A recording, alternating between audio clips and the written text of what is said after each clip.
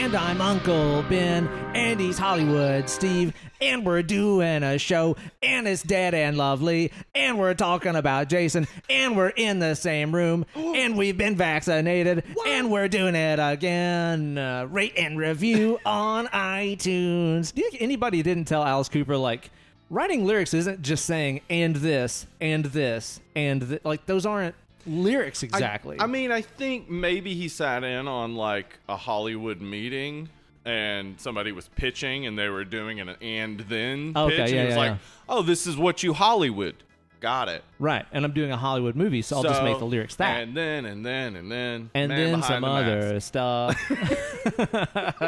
Oh my goodness gracious. We are back. We're back in the podcast again. We're back. In the podcast again. Yes, dude. Holy shit. It's been a month of damn Sundays. Almost. Yeah. Just about. I mean, seriously, it's been a year and a half. Yeah. With nothing to hold on to but a telephone, fellytone. It has been more than a month of Sundays, since a month of Sundays would be 30, and it's been over 52 weeks. That's much too long. Much too long. That's much too long. Uh-huh. It's a miracle. We're back at it again, and it's never felt better. Look, now we can do stuff where our timing is going to be so much better since we're in the same room that we're going to be able to finish each other's sentences. Sandwiches. Yeah. Okay, we'll get the rhythm back. It'll sentences. That's the one. There we go. Perfect timing. Perfect timing. Oh my gosh, man. It's a good thing. How you been doing this week, man? Good, man. I've been working out, been hanging out, watched so many movies, had an impromptu screaming chat on Sunday. Look out. Yeah. I don't know. I was just like, I wonder if people would want to hang out on a Sunday night, and people were like, hell yeah, we do. Turns out they would. Yeah. So we're going to figure out a second screaming chat night that will work for people. Screaming chat, Aftershocks. Yeah, there we go. Screaming chat, Aftershocks. Yeah. It'll be fun. Awesome, man. Yeah. So yeah, we did that. I've been working out. Okay. Sorry. It just hit me. You have to call it I Scream Sunday.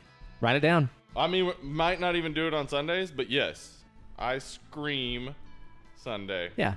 Make it so. Sorry, I'm an idea man. These things hit me. Right. I just got to get right to them. I'll call it I Scream Sunday, and we'll do it on a Wednesday. Yeah, I do that all the time. Weekend Wank Shop comes out on Wednesday. What the fuck ever? Who cares, man? Who cares? But I've been chilling. Our car is repaired. Woo! It's a miracle. Yeah, it's crazy. All the thoughts and prayers worked. Yeah, it took them a while. You know what? Maybe it's like the distance. Oh, yeah. So So the prayer department just got it, and they were like, "Oh, okay." And they got to process. To go through the bureaucracy, of course. Lots of red tape and gotta stuff. Gotta ask the devil for some reason. Yeah, he's got to approve. Mm-hmm. Yeah, for auto repair claims. He kind of rubber stamps everything, though. So, that's cool. It's pretty cool. go with the flow.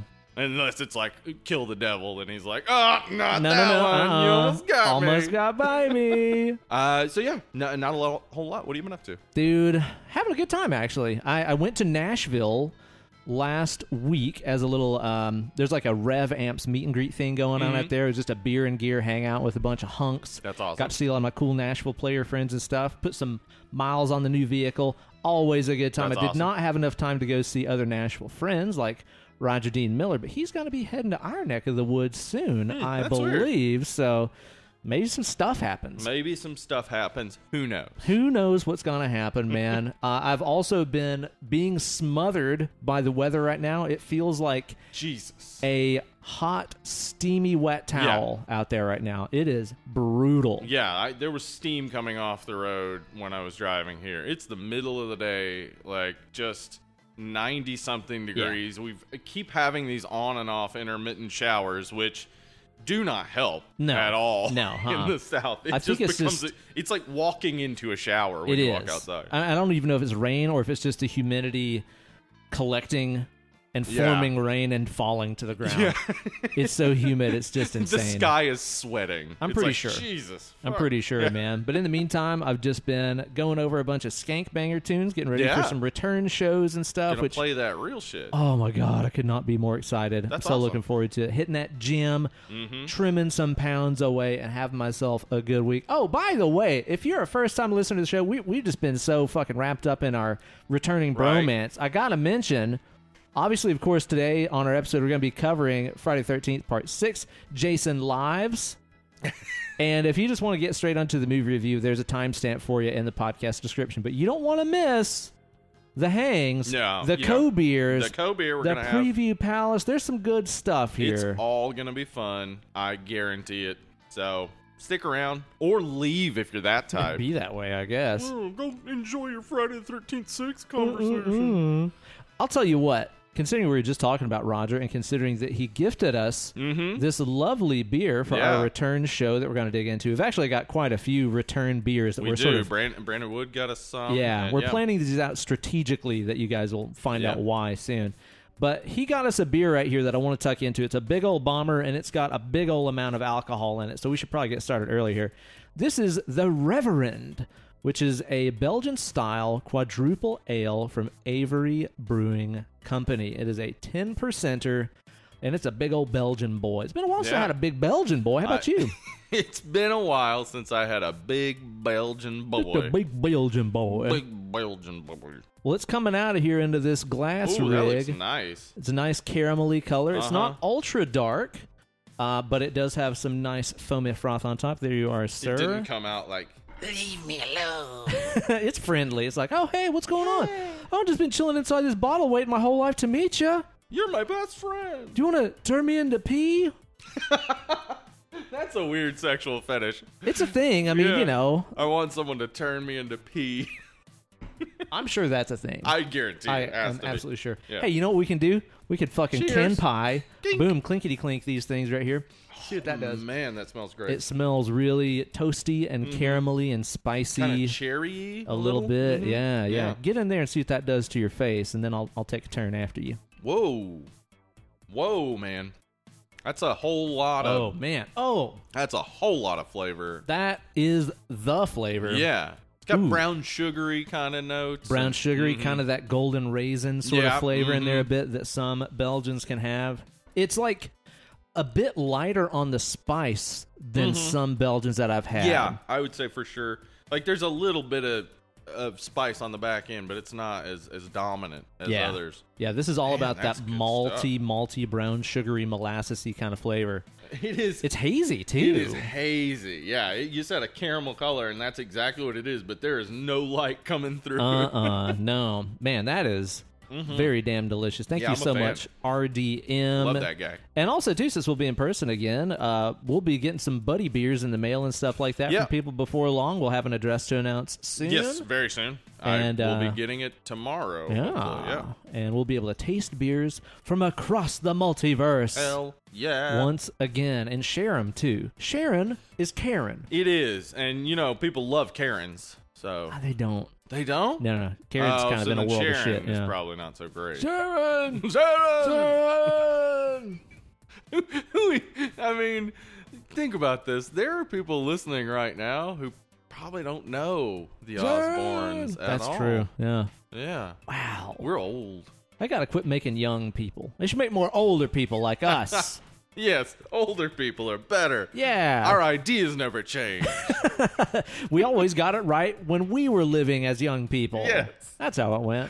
Yep. But yeah, I've been having myself a good week, man. It's been getting busy again. Our calendar has just filled back up to like 2019 levels again so fast that it's kind of bizarre, but you know what? I'm okay with. I'm taking this vaccine for a fucking spin. I'll let you guys know how it goes. Awesome. Hopefully good. I haven't had time to watch a whole lot of stuff this week, but I have watched a couple of things I want to tell you about. Okay, let's hear about them. So one, I know this is a horror movie podcast, so people are tuning in to hear about some grisly, grimy, spooky things, of course. Of course they are. I went so dark this week that I watched a movie that didn't have Michael Myers in it. Oh. It was directed by Michael Myers himself. Wait, what? Nick Castle. This guy directed a movie in the early 90s that features a man being forced to gargle with cleaning products, with Pine Sol. Wow. So it's like a Saw type of movie, Oh, there's torture and stuff. He's Right. the same guy. It's an old guy, too. Okay. He's made to shoot mouthwash up his nose into his sinus cavities. Can you even imagine how bad that would hurt? Ow. Yeah, that sounds terrible. There's a person who is a homeless person, a vagrant, that is set on fire and handcuffed under a blanket. I mean, it's fucked up, dude. This movie's fucking What is this movie dark. called? Dennis the Menace. Like the comic strip? Yeah, all that stuff that I'm talking about happens in it. It's like a dark, like, reimagining of what it could be. It's like, oh, you think he was all fun, tormenting Mr. Wilson and stuff? Nah, man. This kid is fucked up. It's more like The Omen than anything. So we got the wrong cute blonde kid as our Jigsaw as a kid. Yeah. We thought it was Kevin McAllister. That was Dennis the Menace throwing us off the scent. Absolutely so. Wow. Without a doubt in my mind. Wow. Okay. I haven't seen this in a long time. I don't remember any of that. All of that stuff happens. All of it happens in there. Fucked up. I know. Again, that's what happens when fucking Michael Myers directs the movie. It's actually a John Hughes movie, and you can absolutely tell it's a John Hughes movie. Wow. It's fun, man. I'm not going to lie. No, I liked it it came out when we were kids. So I think like 93, something like that.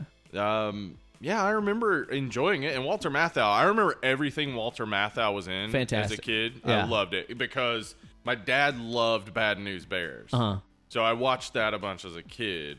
And he was grumpy like my grandpa. Mm-hmm. Like, my grandpa normally wasn't grumpy, but when he was grumpy, he was like Walter Matthau. Right. And I always thought it was funny. So I just thought Walter Matthau was hilarious. And all he was doing was being like, I fucking hate you, you shit. Pretty much. And it was pretty awesome.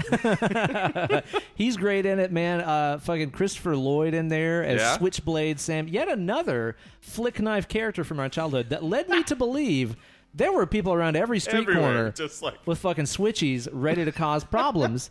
I haven't met a single, knock on wood, I haven't met a single one. I've never run into anyone with a switch. I did have a switchblade comb though. Ooh, that's a good Yeah. accessory right there. You want people to think you're a dirtbag, but then you're like, nah, I'm just combing my hair. I'm a kitty clean cat. bag. I'm a clean bag. One of them clean bags you heard about. I ain't grubby. Yeah, that's awesome. You watch anything else? Yeah, so the other thing that we watched this week that was like legit fucking insane was a documentary that I've heard about time and time again. We finally got around to watching it. Class Action Park. Ooh. Holy shit. It's about a theme park in New Jersey. It's a documentary. It's all true story and stuff. Theme park in New Jersey. Late 70s, early 80s is when it got started as like a ski resort. Then it turned into a water park during the summertime and stuff. It's called Action Park. It's unbelievable. It's one of those things, man, where you'll watch this and be like, how did any of us make it out of the 80s alive? This place, dude, it is like fucking Lord of the Flies as a theme park. Yeah. It's just anything goes, do whatever you want to. Like the entire mythos of the entire place was it's a DIY theme park where if you want thrills, you get them. If you want to take it easy, you do it that way too. But then the person wanting the thrills collides his inner tube with yours and drowns you. Yeah. Oh my God. Like libertarian park, basically. Yeah, it is. Unfettered capitalism park. Yes. It's like, this is what it looks like, honestly. It's interesting to me there weren't more parks like that, and maybe there were. I just don't know the history because I'm assuming it all just arose from carnival culture, right? Well, this guy that started it basically got kicked out of the stock market for running like Wolf of Wall Street scams. Oh, so yeah, can't even blame this on like carny culture. This is can't even hate on the carnies. Pure capitalism. It really, really, really is, what man. What a piece of shit. It's nuts. You have to watch. I think it's on. I want to say it's on HBO right now. HBO Max. Okay. It'll blow your mind, dude. And it was kind of, it was giving me flashbacks as a kid to like how grubby amusement parks used to be. Like I remember one time I got to tag along for a field trip my brother took to Magic World. Did you ever go to I remember Magic World, remember the big black octopus thing that would like fly around and stuff? And I just remember, because I think I couldn't have been, but maybe 4 years old when we went. Yeah. So I just kind of have like, flashes of the memory and stuff.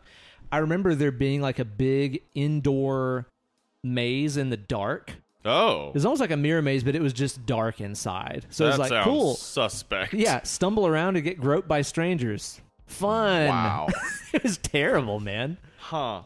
I remember as a kid, I mean, we've kind of talked about this when, we talked about Dolly Parton about a month ago, but Dollywood was like no special treat, we thought, because we went there so often. before we moved to East Tennessee, we lived in Buford, Georgia, and I went to Six Flags. And as a kid, I remember being super excited because Bugs Bunny was there, but also disappointed that it wasn't Disneyland. Why were we so upset? Like, as kids, I remember around, 80s, early 90s age. Yeah.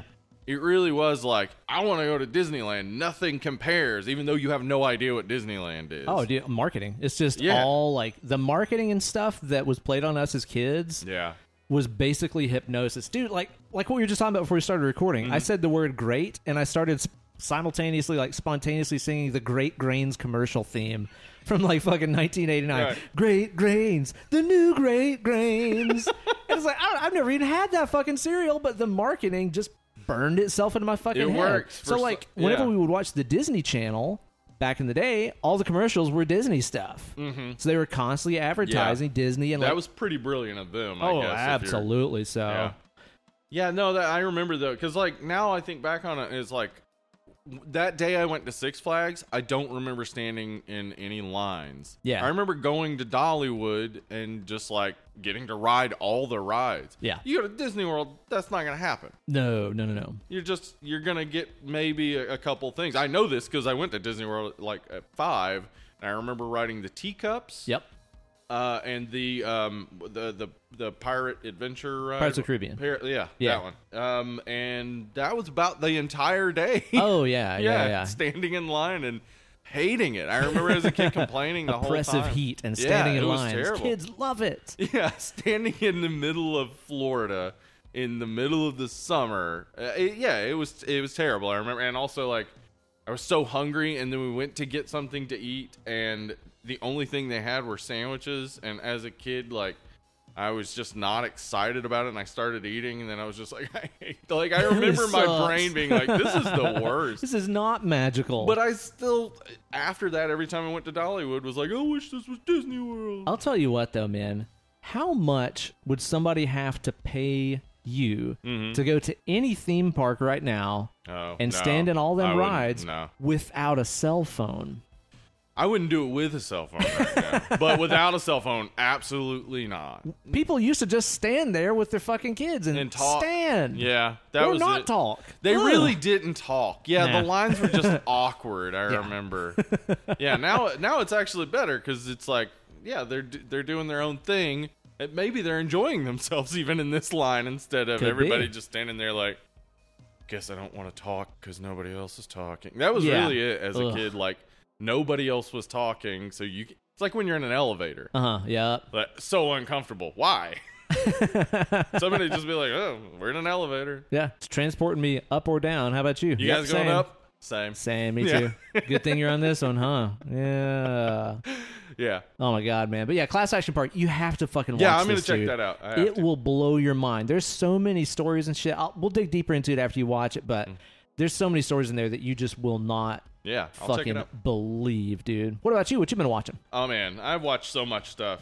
I have been watching a good bit of things. You recommended a movie to me called Plan B. Oh, yeah. And I watched it. On the Hulu. It's so funny. It's fucking funny, right? I had a great time, enjoyed it, cried, laughed, all the stuff you expect from a good comedy. How about that scene with that piercing? Oh my God, dude. Oh God, I was squirming in my seats. I did not see that about to happen. And I was just like, you gotta be kidding me. What the fuck? Yeah, that whole scene was just I didn't expect it at all in a comedy.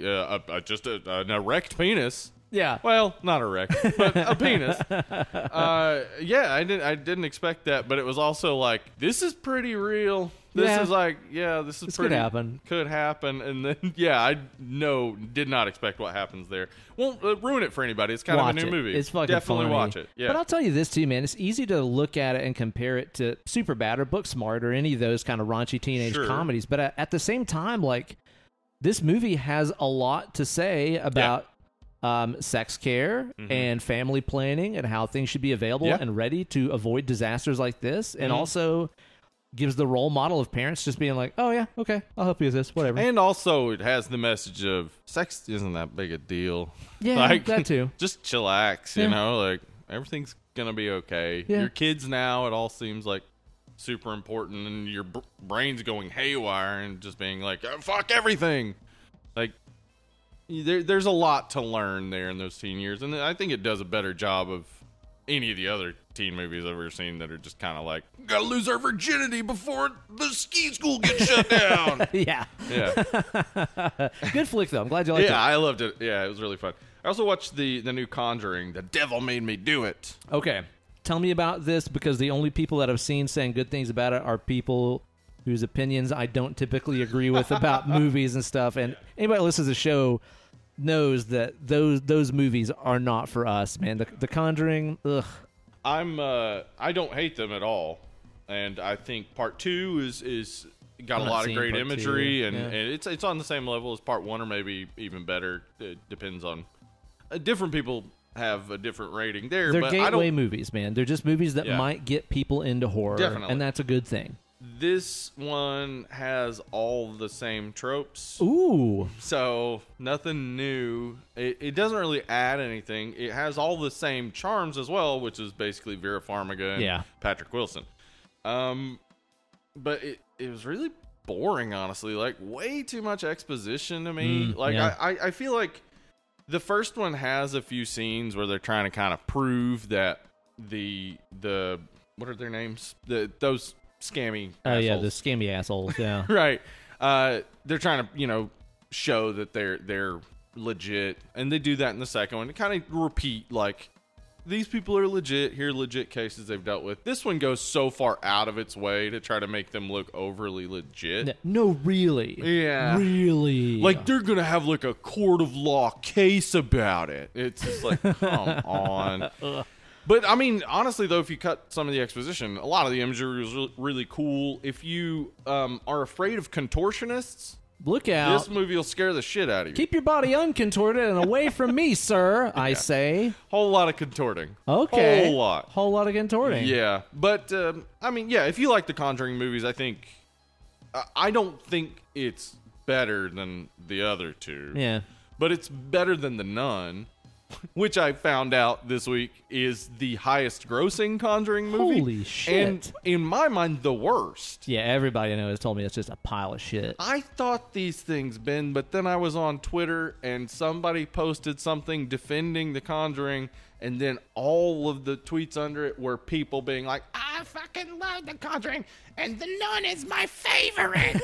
and I was like, who are these people? And also, I don't want to know. No. I don't want to know. No. Anyway, not great, but yeah, if you like those movies, it's on par with the others. Okay, all right. I've also been watching a whole lot of the Screen Rant pitch meeting. That guy's videos. hilarious. That guy's, dude, I'm telling Ryan you this, George. man. Mm-hmm. I was so put off to watch any of those because the thumbnails are annoy me. terrible. Yeah, it looks like fucking meme stuff that 12-year-olds would watch because it's just things with big, crazy eyes and they look like annoying thumbnails. It looks like the angry or the annoying orange stuff. That's what I expected. Exactly. But somebody posted it, I think, on the Facebook group or something, the Army of the Dead one, and I was like, I'll watch this. And I watched it, and I was like, oh, this guy's really, like, funny and bright. Funny, man. So the joke's it's like so rapid, man. Mm-hmm. It's like every 2 seconds there's a joke that hits and you. they're only like 5 to 10 minutes usually. Oh, yeah. So I watched so many of them, and like his brand of humor reminded me of how much I love the Cracked After Hours series that ended like 3 years ago. I don't think I watched that. Dude, watch the Cracked After Hours series. They're like theories and stuff on movies or TV shows. I'm listening. Are out there and convincing. Like, I think we do this a lot. Sounds like Dead and Lovely. Yeah, huh? I was going to say, I think we do this a lot, and I kind of like, I love that about the Cracked After Hours series, that it's like, it's people being imaginative about things and not just repeating the same theories and whatnot over it. But they're also hilarious. Nice. Yeah, so definitely worth checking out. Well, I'll tell you what, Steve, there's just something about hanging out with friends and feeling the stifling hot weather and drinking some cold beers and stuff. It makes me feel like it just might be the start of something warm, something that's a month that comes before the season that's it's after spring, right? And it's summer. Summer! That's what I was getting at. It's just about there. I got It that is. summertime We're feeling. so close. So close to summer. I'm excited. I love summer. Me too. I know we're supposed to love fall because of Halloween and all. And I do. And I do. But I love summer. Yes. I'm a big, big fan of just everybody's outside. We're all trying to get out, do things. We're out of Community. school. No school. No School's school. finally out. Yay. Fuck How were yeah. your grades? Oh, man, I fucking smoked it because I Hell cheated yeah. off of that nerd, Dennis. Take that, Dennis. Yeah, I'll take your answers. Dweeb, Four Eyes, all that kind of thing. And you know what? I think considering that everybody else is out of school, they're going to need some summer projects to tide them over Yeah. before our fall classes start back up again at Obviously. Dead and Lovely University. Uh-huh. I think that these bustas that are listening right now, they might need a summer watch list of some big-ass must-watch summer flicks to Yeah. watch to tide them over and get them good and schooled up. You got to get up and go to school. You got to get up. Yep. Watch these movies right here. So, Steve, I say before we get on to the movie review, let's get up in the guts of that preview palace. Hey, surf's up, dude. Cowabunga. Summertime, Cali. Woo, welcome to the preview palace. That's the 80s summer fun edition Yeah. right there. I'm quite sure. Welcome to the Preview Palace, where we're going to give you guys a top 10 plus one list of the movies that we think you should be watching this summer. Because I'll tell you what, it's just not a summer if you ain't watching Jaws. That's true. Jaws. Jaws is absolutely a necessity, especially to. if you're going to be near the beach. Oh, yeah. You got to wanna watch be scared. Jaws. You want to be frightened of the water. Yeah, exactly. You want to dread your vacation. You Yeah. want to be scared while you're like, I paid $3,000 to stay here this week, and I don't really want to get in the ocean now. You want that to happen. Yeah. That's how I feel, at least. It's a masterpiece. It is. I love Jaws so much. And it did, as a kid. We've talked about it. Go On a back Jaws and check episode. out that episode. That's a yeah. great episode That is a right great there. episode. We have some good theories about all the stuff going on in that movie. But that movie scared me, made me fear the ocean, and also there was a disconnect in my child head where I didn't realize that the ocean was the ocean. Yeah. So we would go to the beach and I'd have fun, but in my head I was afraid of the ocean. Right. And then I think it connected at a certain point as a teenager, and I was like, oh, I don't want to go in there. Don't want to go in there. The other parts are fun. Yeah. Yeah. I don't know how many times I've gone in the ocean even when we go to the beach. I'm more of a pool I'm not much of an ocean boy Yeah. myself. I'll get in every now and then, but it's not even a daily feature for me, honestly. No, just go down to the beach. Get those smells, get the sounds and stuff. I don't want to get in because there's kelp and shit, and Yeah. if something touches your leg, it's Oh, like, bye. no. That's the thing too, man. The beaches that we can access here on the East Coast, they're all really muddy, unclear That's true. waters. Yeah. So you're right. Whenever you do step on something or something grabs a hold of you, you don't know what the fuck it is, and it No. is kind of jarring and not exactly fun. One time I stepped on a flounder. Oh yeah. Yeah. I think it was a flounder because Boo-doo-doo-doo-boo-doo-doo-doo. he asked me if I had a dingle hopper. That's what kind of made me think this is probably a flounder. No, I stepped on it and I felt it felt like a rock, and it immediately started squirming, and then I felt a fin touch my foot as Yeah. it left, and I was just like, fuck. And then I was like, wait, flounder can't hurt you. No. It just got two eyes on one side of it. They kind of That's it. do. Yeah. I'll tell you what, man. The Little Mermaid and the character Flounder permanently skewed my expectations for eating flounder. Because Right. I remember the first time that I had flounder, Right. Probably at a restaurant, or maybe mom bought some at the store or something like that. I thought it was going to come out to the plate and be yellow and blue stripes and stuff. And instead it's it's boring whitefish. Yeah, it's just whitefish. It's just whitefish. Yeah. So fuck flounder. Yeah, so fuck flounder, watch Jaws. Yeah, exactly. That's our theory. One thing that I can't help but feel is that summertime is the perfect time, especially if you're having a bunch of buddies over. We can have buddies again. Fulci and the AC/DC said we don't have to wear masks no more, so we can party. I'm glad AC/DC hired Fulci. And Fulci, Dr. Fulci, and the AC/DC. In the AC/DC. Uh-huh. We can all get together and hang and have a good time. Maybe open up a Winder, drink some beers, and you know what we should put on? Something that's kind of a pile of shit that we all saw when we were youngins doing the exact same thing. How about some creature features? Yeah, I What do you love think a about creature that? feature. I mean, we just recently talked about Godzilla versus Kong. That one came into my head the other day. I was like, I kind of want to watch that, and then I was like, why? And I remembered Summer. like it's summer, like that. Jaws is a creature feature. Like for some reason, big monster plus summer. Oh, It's yeah. just like Well, that was so much of like our teenhood and stuff Yeah. like that. Mhm. Because I don't know if you remember a little feature, Baby Bird called Anaconda with Yeah. John Voight. yes, It's by John Voight for some reason. I don't know. I've recently been wanting to watch Anaconda, Yep. Lake Placid, and Deep Blue Sea Deep in a Blue way that Sea. I've never wanted to watch them. Isn't it funny though how like Crawl doesn't even figure into that equation? It 'Cause that doesn't just for me. wasn't fun. Well, and the thing is, like, a lot of people liked Crawl, but I still feel like it doesn't feel like summer because it's a tornado weather or hurricane weather type of situation. It's so dark Yeah. that like it does. I don't get the summer vibe. I don't feel it. Yeah. But I'd watch The Meg. Yeah, I get Sure, that. I I'd get watch that. it. And I'm super excited for that sequel that's coming out. Oh, Because I yeah. got Ben Wheatley doing it. Oh shit, really? Yeah. Well, I don't even know what that's gonna be. Huh. Dude, we should totally do like a fucking Wheatley mini-sode movie? on that where we can go watch a fucking movie. Yes. I still haven't gone to the theater I because haven't our either. car's been out of commission. Fulci and AC/DC said we can go to theater. Thank you, Dr. Fulci. Yeah, we'll probably do an episode on that. But yeah, there's just something about like, even though all those movies are really pieces of shit, like they're terrible. The Oh, yeah, fun The thing Meg is terrible. is when you watch those with friends, you all remember how ripped off you were at the theater and how Yeah. stupid all these parts are where Sam Jackson gets eaten by a shark and shit. Like, it's a bonding experience because it's something shitty Yeah. we all lived through. We did. And it's also like, there's so many. I think some of those movies, my connection to them is HBO.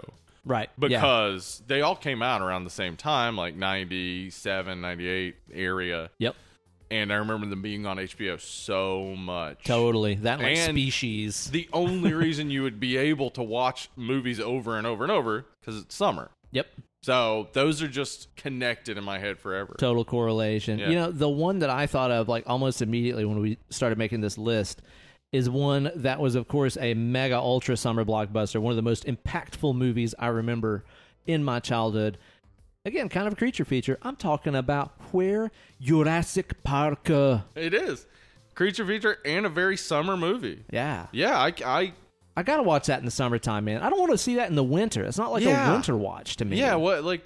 yeah, when you want things to be dark in the fall and the winter, yeah, you're not looking for a Jurassic Park. You're looking for your, I don't know, The Shining or Yeah. whatever. Yeah, in the summer you want that open air island feel, palms, like everybody's Dinosaurs. Yeah, dinosaurs. Everybody's wearing hats for some reason. It's great. Mm-hmm. That's right. Jeff Goldblum, just exceptionally glistening. Just chest out. Oh my God, Mhm. man! No, I get it. That's fitness goals right there. For real. I saw my buddy Ryan Murphy the other day, and I told him about the Dead and Lovely trademarked theory, which is absolutely not a Yeah. theory. It's completely set in stone, and it's a Yes, fact 100%. that Jurassic Park is all about men not evolving and women evolving and lesbians taking over the earth. Uh-huh. Yeah, which is a fact. That is what the Yeah, movie is it actually is. about. Check out our episode on that if you're skeptical. Uh-huh. You'll find it to be absolutely correct. He had the nerve to not believe me. Can you believe What? this? Can you believe this? Wow. He's canceled. This guy, yeah, he doesn't like facts. Yeah, clearly. You know, there's a Twitter account called Jurassic Park Updates. 10 out of 10. 10 The out of 10. Fucking best. You send Did me you- these every now and then, Yeah. and they kill me every time. Grayson sent me, our pal Grayson Hester, Yep. who may be on the podcast at some point in the future, very soon. He sent me one that was for Pride. And it said, all of the dinosaurs in the park are gay. Yeah. So, confirmed. Confirmed. Exactly right, dude. There's no disputing it. Yeah, I always want to watch that one during the summertime. That's a big old memory for me. You know, speaking of one that's just kind of exactly appropriate for this season, hey, what are people doing in the summertime? They're going out and wasting their lives by camping? I don't know why you'd want to do I that. can't imagine. Our ancestors fought long and hard to get out of the caves, to get out of the woods, to build permanent structures, control the climate indoors. Uh-huh. Such a disrespect to them to be like, I don't want to live in the woods for a while. Come on, man. That's your ancestors I don't you're talking like about. air conditioner. Let's just roll down the windows. You know what I don't like? Comfort. Peepaw is rolling in his grave. Dude. Mm-hmm. Yes, absolutely so. He would kill to be sitting here in this comfortable Absolutely. room drinking a cold beer that came from a refrigerator, which is Yeah. plugged into an outlet that has electricity. Yeah, Peepaw would probably cum his pants. Yeah. Yeah. He would My say. first erection in years. It's over so soon. Man, I'll tell you what, though.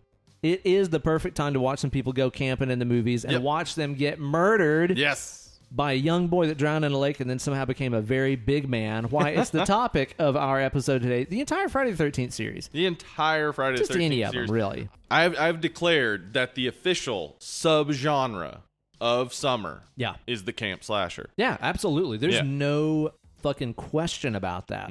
Yeah, because none of them are filmed in summer. They're all filmed in a cold ass time. Oh, yeah. All of them, No. except for maybe Sleepaway Camp, where nobody is wearing clothes. Nobody so wears it clothes had the to entire have been time. filmed in the summer. I assume. But they all pull off the summer feel. They do. In a way, even though I never went to summer camp. No, I didn't either. And camping as a kid wasn't a thing we did a lot. We built forts and shit and played in the forest, but Well, my then summer- went to the bed. My summer camp connection is fucking Salute Your Shorts. Yes. You know? Yeah, my summer camp connection is movies Yeah. and Salute Your Shorts. Yep. Ernest Saves the Camp and Oh, my shit God, like that that. should be on our list. We didn't put Ernest Saves Camp on Ernest here. should be on every Honorary list, men- honestly. Yeah, just whatever list it is. Ernest. Top yeah. 100 hottest females. Ernest. Saves camp. Come on, of course. Yeah, that movie for sure is one I've seen a million times. But yeah, the camp slasher, it just had one, it's set during summer, but it has that freedom feeling where Yeah. the kids are doing whatever they want and getting obviously yelled at by older kids, but they're also kids doing whatever they want. So Oh, yeah. the majority of the characters you're dealing with were the people you wanted to be as a kid or a teenager. I remember getting murdered every summer Every as a single kid. time. Every summer. Every time. Gruesome Every decapitations. time I've smoked weed, I've been murdered. Oh, yeah, it happens every time. You take one pot, the murder A comes. single pot. I mean, within 10 minutes, usually. Half a pot, half a murder. Yeah, exactly. Find out what that is. Uh-huh. I mean, or don't and live to tell the tale. You know? Yeah, you gotta watch those. Those are always Yeah. a good fucking watch, man. As well as one that is just, I think, about the most ideal Yes. summertime afternoon. Hey, what are we doing? It's too hot outside to go outside and play and go on adventures and steal priceless artifacts from cultures and bring them back as if they belong to me now. I'm talking about watching Indiana Jones instead. That's right. The entire trilogy of all three movies. Yeah. All three of them Yep. that will ever exist. Yeah, exactly. There's no way they can even be making a fifth one because they haven't made a fourth not one. possible. You have to Never make heard a of the fourth source. one to make a fifth one, and they haven't done that. And that's impossible. Yeah. You know, what are you, George Lucas all of a sudden?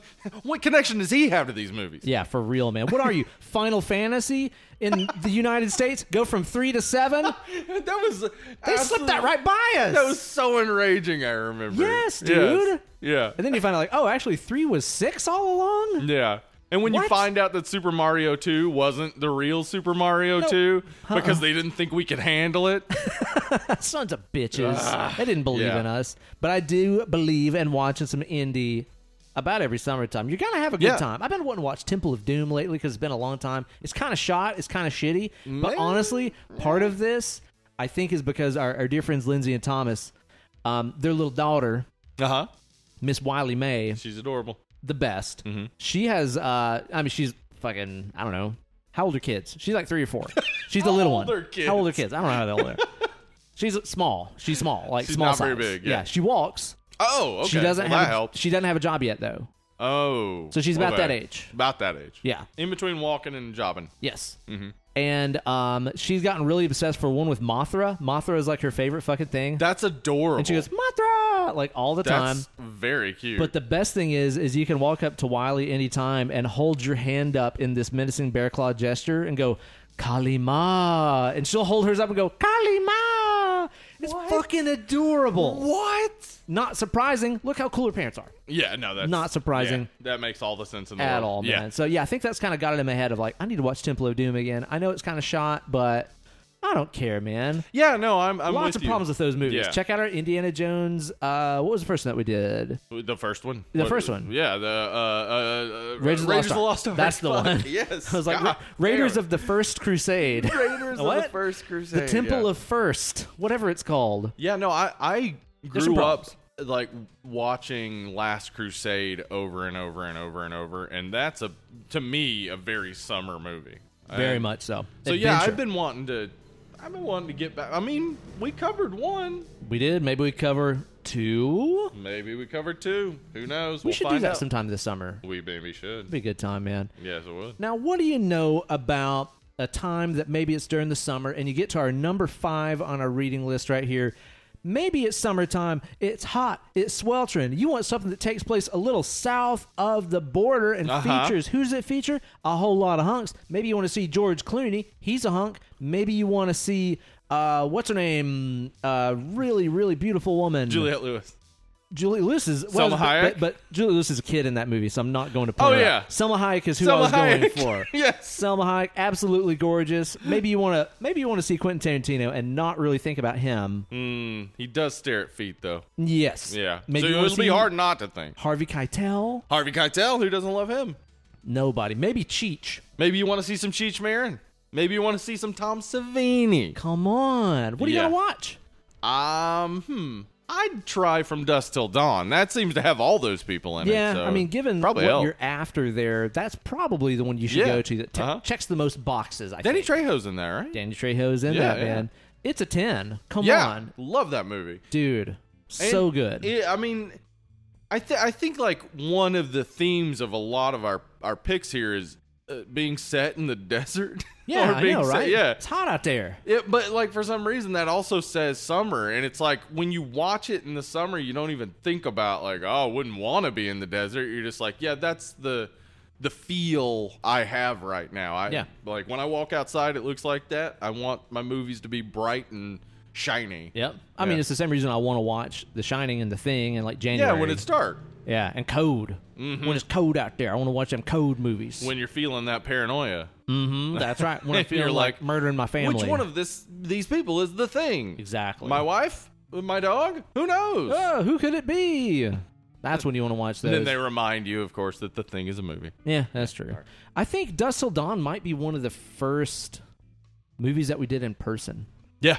I think that it was. Whenever You moved yes, it was back here from Emily and LA. I came back for a vacation, and we did From Dusk Till Dawn and Fright Night. Yeah, in one night. In it was one a night. double header, Uh-huh. man. Yeah. We got drunk. So drunk. We used to do double headers pretty frequently. Yeah, and that's and when we get go through drunk. like 3 beers each during a show. Heavy Yeah. duty beers too. We're making wiser decisions these days. I think so. I like to think that we are, man. Yeah, Dusk Till Dawn, always a good time.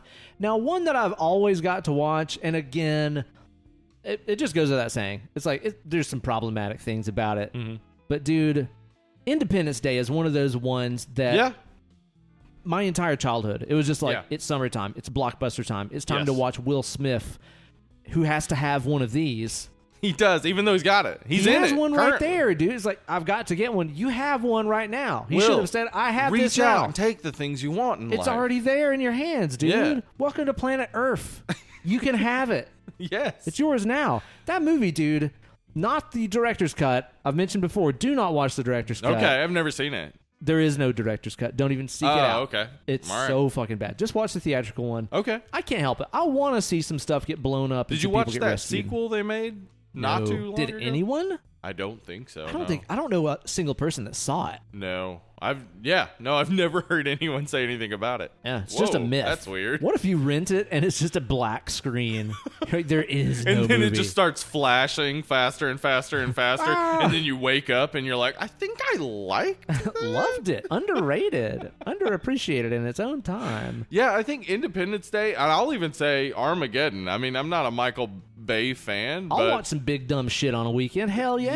yeah, like Armageddon or even I can't. I don't think I can go that far. Transformers. Yeah. There is a limit to our stupidity here. Jeez, yeah. I was trying to think of any other. Well, Bad Boys. There you go. Bad Boys are great. We There watched we go. that not too long ago. Yeah, So good. So man. that could be fun, but no, definitely not Transformers. I remember. No. Not Okay, so Transformers. Mormons for some the Mormons in this area loved Transformers for some reason, Really? and I've seen it so many times, and every single time I would be watching it with a group of other Mormons, they would eventually just be like, shut up. Because it was me just like trashing the movie the whole time. In the name of Moroni, close thy tongue. Yeah. Would they say it like that? Yeah, basically. Well, they pull out a flaming pumpkin. Flaming pumpkin, as the Mormons do. As the Mormons do. Yeah, that's because right. They're Green Goblin. Yeah, no, I do those summer blockbusters and shit that comes out now that is summer blockbuster stuff. Like some of the MCU or whatnot has that sort of Avengers feel. and shit. Yeah. I remember watching that twice in the summertime and Yeah. it being just like the perfect summertime sip. You know what? That's also a part, at least here in the Southeast and stuff. I think that's part of the big appeal of like these big summer blockbusters and stuff is like going to see that shit as a matinee when it's like 100 degrees outside. and they there's keep- air conditioning. They keep them so cold inside, yeah. man. Uh-huh. I think it's all just sort of like the total package of just like I'm comfortable, dry, Yeah. and entertained. I actually, the same thing happened in LA to me a lot, Yeah. where it would just be so hot that it'd be like, because like we had an air conditioning unit, but central air is not a common thing in LA. So bizarre. We just had like a wall unit. Yeah. And it would just be a day where I'd be like, I'm going to get on the bus because the bus is air conditioning. I'm going to take it to the theater. Yeah. I'm going to sit and watch a movie. I can at least be comfortable for like Yes. 2 hours. Uh-huh. Fuck. Yeah, I think you're right. Yeah, absolutely. That wanting to get air conditioning and not be dying of absolute just the shower of humidity Oh outside. my god, Yeah. dude, it's brutal. Now, a lot of the ones on our list here so far have been definitely some nostalgia bait. Sure. You yeah. know, there's some member berries going on here, fond memories and stuff like that. And it's easy to look at the summer blockbuster scene of today and be like, I ain't making them good no more. When I was a kid, they did everything right, and then the liberals went and changed it, and it ain't good no more. Damn liberal. What happened, America? What happened? Turns out it's the liberals, I reckon. Must be them liberals. That's got to be it.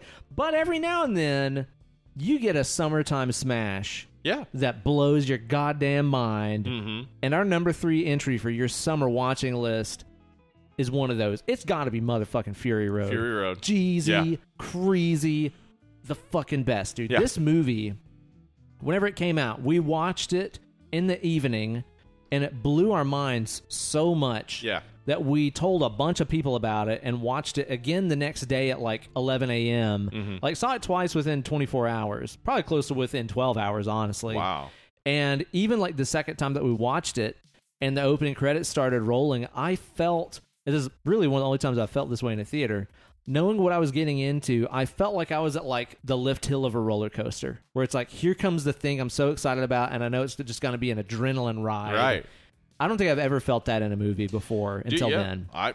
Emily and I also saw it twice in the theater because it was one of those things where it was just such an experience, and it was so like, I don't know, man, like, because all the Mad Max movies kind of have that heat and summer type of feel to Yep. them, but like just like, I don't know, the beginning of Fury Road, just, it's so oppressive. I think it's God, almost yeah. like a wave hitting you, Yeah. and then you're just like in it for the rest of the time. And I was obsessed with it. It's the immediately. fucking best. I watch it all the time. Yeah, That's one of it's those great. like, and I mean, it's weird for a movie that's that intense and fucked up, but like that's a comfort food movie around Yes. this house. It's like Mhm. if we don't know what to watch, it's gonna be Dan in Real Life, Pulp Fiction, Mm-hmm. Little Miss Sunshine, or Fury Road. Wow. Those are just the movies Well, that's just like those are always good to watch. Put it on. Yeah, yeah. No, I absolutely. Fury Road, amazing. Yeah, absolutely fucking awesome. Now, the one that's coming in here at our number 2, honestly, it's just the second one that I wrote down. These aren't really in order. Yeah, they're of not any in any kind. sort of order. Is one that I think maybe means more to me than you. I don't know. But I end up watching the first Pirates of the Caribbean every summer. I end up watching it. Yeah, I like those movies. It's just, Well, the thing I like is the first movie. Yeah. And then if those other movies are on in the background while I'm cooking or It's something, okay. it's okay. That's it, Yes. dude. I talked about them 2 or 3 weeks ago on the show because while we were at the beach, we watched the entire trilogy, I guess, the first 3 movies. And yeah, 2 and 3 are just Really fucking bad. Yeah. But part 1 is always just a great time. Yeah, And it's again, fun. the locales, the scenery, the adventure, the swashbuckling, Yeah. the hunks and foxes, Yeah, there are all sorts of that. all sorts of that going on in that movie. The rum, all the things that you want. Actually, I do love a rum and Coke during the summer. I'm a big fan of Cuba Libre, a little Ooh, rum, yeah. Coke, Oh, and fancy lime. pants over Wow. here. You just adding lime to rum and Coke. Yeah, that's pretty much. Do you do a spicy rum or regular rum? I like a spicy rum. I do too, Yeah, I'm not a man. big fan of a white rum. Yeah, Kinda right. boring. With Coke is just kind of boring. It tastes Yeah. like alcoholic Coke, Yep. but you know, as fucking basic as it is or whatever, man. Yeah, even just a good old Captain Morgan's and Coke still does it for Sure, me. yeah. It's just a big old sugar bomb. Nowadays, It is. it's one and done unless Yeah. you want to feel like you died the next day. Yeah, absolutely. Oh god, it's so bad. But I love like a Kraken or even a Sailor Jerry. Like Sailor Jerry is Sailor like Jerry's solid. I feel like it's like what you drink for spice rum after you graduate college, where it's Mm-hmm. like, yeah, it's a spice rum. It's also way higher proof and less sugar. Yeah, You know? yeah. So I like a I Sailor think Jerry Emily Coke was too. on a Sailor Jerry kick for a while Yeah. we were in L.A., and she found another one. Can't remember the name of. Black Mask was what it was called. I've heard of that, but never had it. It tasted to me like juicy fruit bubble gum, but she Dude, loved I it. know the flavor you're talking about. There's some rums that have that Mm-hmm. particular flavor because, like, the world of rum is so wide and expansive it and is. bizarre. Surprisingly, yeah. Yeah, that like if you think you don't like rum because you've had plain Bacardi or whatever, Ugh. you might be a redneck. If you've had Bacardi white rum and you think, oh, that's what rum tastes like, no, Yeah. that's what acetone with sugar in it Pretty tastes like. much. Yeah. It pretty much does, man. Yeah, because you're right. There's other rums and stuff out there that taste nothing like what you'd expect, man. Some of the Jamaican ones and stuff get so funky and like weird, like rotten banana tasting almost. It's exactly. really bizarre, man. But yeah, Pirates of the Caribbean. Check it out. Watch it. Rum. Now, before we get on to our number one pick here, which I think actually is the number one selection, Absolutely. we got to have a couple of honorable mentions on here. You've got one. I've got one I happen to think Yeah. of. What's your honorable mention? My honorable mention is Friday. Friday? Mm-hmm. Wait, Friday the 13th part what? Oh, no. Friday, the movie with Ice Cube and Chris Tucker. Like the Rebecca Black song. Friday, Ooh, Friday. Yeah, similar, but Much less white. yeah. And better music.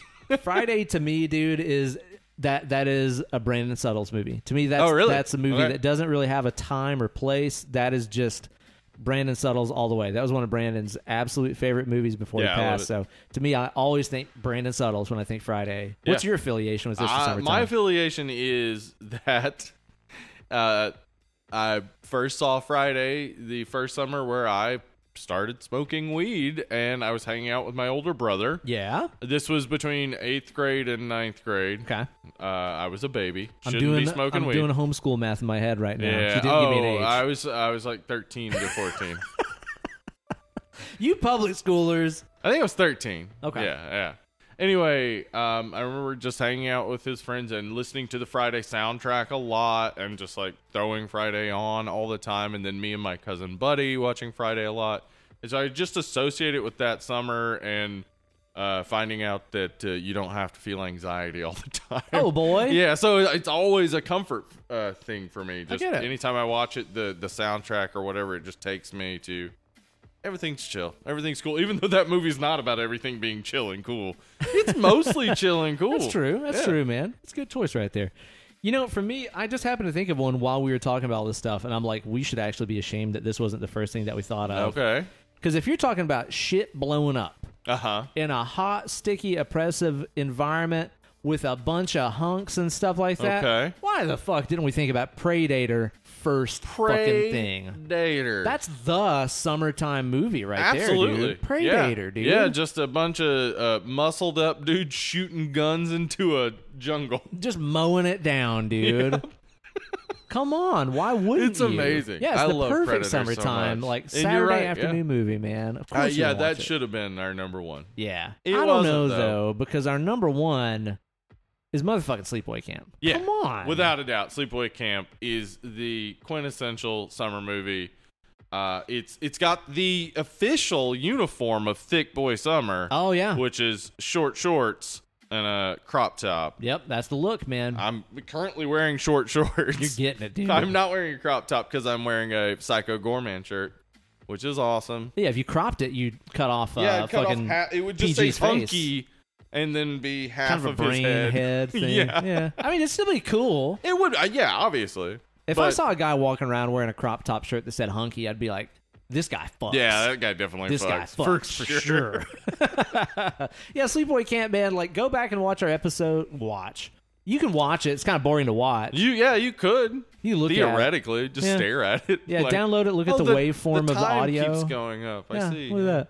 So give it a listen with your ears. You'll probably have more fun. Our Sleepaway Camp episode that we did, we early on in the podcast, we would do Camp Dead and Lovely there for the first couple of years. Yeah, it was fun. And we would just do Camp Slashers for the entire month of But then you June, run out of them. Yeah, you kind of run out of them real fast. Yeah, I mean, even with the Friday the 13th, the next one I would say is a Camp Slasher. But then you have Jason Takes Manhattan. You have Jason X. Yeah, City Slasher, Space Slasher. Yeah, and Hell even Slasher. Jason versus Freddy doesn't. Yeah. It's not revolving around a camp. Field Party Slasher. Yeah, you kind of run out of them. I mean, we still have Madman, which is... and then Don't Go in the Woods, which is even more... Yeah. But, that was fun. I'd say number one of the slashers, though, for me, always will be Sleepaway Camp. Yeah, it's really hard to beat. Like, I kind of flip-flop between that and The Burning. I do love The Burning and stuff, but the Burning has so much fucking Weinstein sleaze in it that it's kind of a turn-off. It does. I kind of want to do a second episode on it, because when, the most recent time I watched it, saw a lot of stuff that made me feel gross. Yeah, I get that, man. But yeah, Sleepaway Camp, 10 out of 10. Our episode on that, too, I think is one of our best episodes. No, it's a great episode. Without a doubt. There's a lot of subtext going on in that movie. It is not as simple as you might have made it out to be. The sequels could have been so much more. Oh, yeah. Emily and I were talking about how, like, what if the sequel had been, what was her cousin's name, the boy? Oh, yeah. Whatever his name was. Fuck, Peter. how did I forget? It's Peter. Oh, no, not Peter. Her Aunt Martha's son. Oh, I thought that was Peter. No, because she's Peter. Aggro kid with cowboy hat. Yeah. Yes. What if in the second one Richard? It's Richard. Angela. She just passed away. R.I.P. Yeah. Oh, R.I.P. She was awesome. Yeah. See you at the crossroads. So what if Richard had come back for the sequel as like a camp counselor? Because everybody's like, "Oh, poor Richard. Do you know what? I mean, it gives you the campfire tale already. Do you know what happened to Richard the last time he was here at camp?" And you get to tell the story. Yeah. And then murders start happening. As we talked about in the Sleepaway Camp episode, you can see Richard very clearly as the one who kills Judy. Sure. Like you couldn't see that when you saw it in the theater back then, but now with a high def file or whatever, you can see very clearly that it's him, and it was that actor doing the killing. Yeah. So you have him start doing the killing. So then just regular old stuff plays out. They find out he's the killer. Then for your third one, you bring Angela back into it. Maybe she breaks him out. And they go and kill. And then you got all sorts of stupid sequels after that. A lot of potential there. The way that they kind of screwed up the sequels of Sleepaway. Not that they're not still fun. Yeah. It's just like, man, if they put some thought into it. Because the Sleepaway Camp just is the best camp It's the fucking slasher. best, man. Yeah. It's the absolute best. I want to hear what your all's summertime watch list is like over on our Facebook page. Yeah, it's facebook.com/Dead and Lovely Pod. I've been saying Dead and Lovely. They'll find it. And then I made... we have a link tree. This is easy. Oh. linktree.ee/Dead and Lovely. I'll take you everywhere. Nice. I didn't know we had that. We do. Very handy. Yeah, go there. Follow us on all the socials and stuff like that. And let us know your summer watching essentials. Steve, before we get into the movie review proper, I just feel like maybe as a celebration of the fact that we're podcast, that we're in the same room together and stuff, I feel like maybe we just crack open a second cold one? Yeah. Question mark? Mark, should we have it? Yeah, I think that we should. I've got myself here a Weihenstephaner. Weihenstephaner. Yep, that's what it says. It's from Bavaria, Germany, the world's oldest brewery since 1040. Whoa. That is real ode. Do you think this beer's from then? It's an ode beer, code beer. It's ode and code. Ode beer code. Ode beer. Code beer. Ode. We've got ourselves one of their Helles beers. I'm not even exactly sure what a Helles entails, but I'll tell you what, man. This just shows you the lack of sense of humor in the German people. Why wouldn't you call this something fun like Helles, yeah? Or maybe you call it, tie into the movie, Helles is other people. Come on. If it was French, that's what it would be. Yeah, I think you're right. Yeah. That would be it. Helles is other people. Yeah. It should just be a nice European lager, which is, to me, the summertime sip. Yeah, a lager is, man. Yeah, I think that's probably the best. Like a nice crisp lager. A nice hose water lager. Though I've been way into sours and Cheers. Yeah, I think sour will get you there during the summer. Yeah, the right kind can definitely be. I mean, I've had some sours that are just like, this would be too heavy to drink on a lawnmower. Oh yeah. You know, but some of them are just delightful. Let me top you off over here. This is just like, it looks the same coming out of the can as it does going into the turlet. It really does.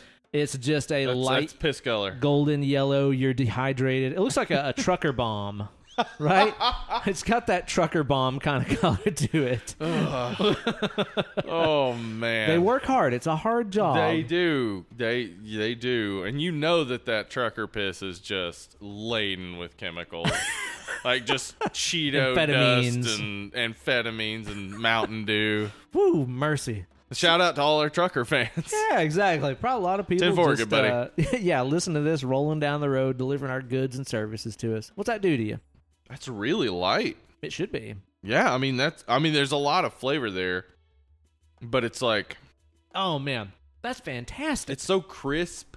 It's like there's like a cereal sort of thing going on. Yeah, it's got that kind of like cereal grain kind of flavor to it. That is light and lovely. I could absolutely have that with a meal. Yeah. Or just sit on a porch and fucking smash those. Hell yeah. That's really good. Yeah. Actually, you know what? This is like, and maybe this is what Helles means, but this is like the perfect keg beer. Yeah, totally. Like if somebody had a keg of this, I'd be so stoked. I was not almost 40, I would slam a ton of this. I'll tell you too, I had this in the back of the fridge, so it's like cold. Yeah, it's exactly the right temperature. It is very much refreshing. It really needs to be enjoyed at that temperature right there. It just makes it so refreshing. Hell yeah. That's a good one right awesome. There. Well, way to go, Bavaria, for making some beer and Freemasons. Shout out to Bavaria. Yeah, you made all kinds of Masons. All kinds of good stuff. All right, Steve, the subject of today's episode. 'Tis Friday the 13th, part 6, Jason Libas. From 1986. Yeah, 1986. I was only a boy. I was still fucking pooping my pants while people were in the theater I wasn't peeing their pooping pants. my pants. I had big boy pants. Oh, look at you wearing your drawers. I could pull them up and pull them down all by myself. Show off. Mm-hmm. You're just bragging at this point. Am. You know, Ben, I was thinking about this, and I believe this is the first Friday the 13th movie that I anticipated. How you mean? Okay, so this came out in 86. It would take a year to get to video usually back then.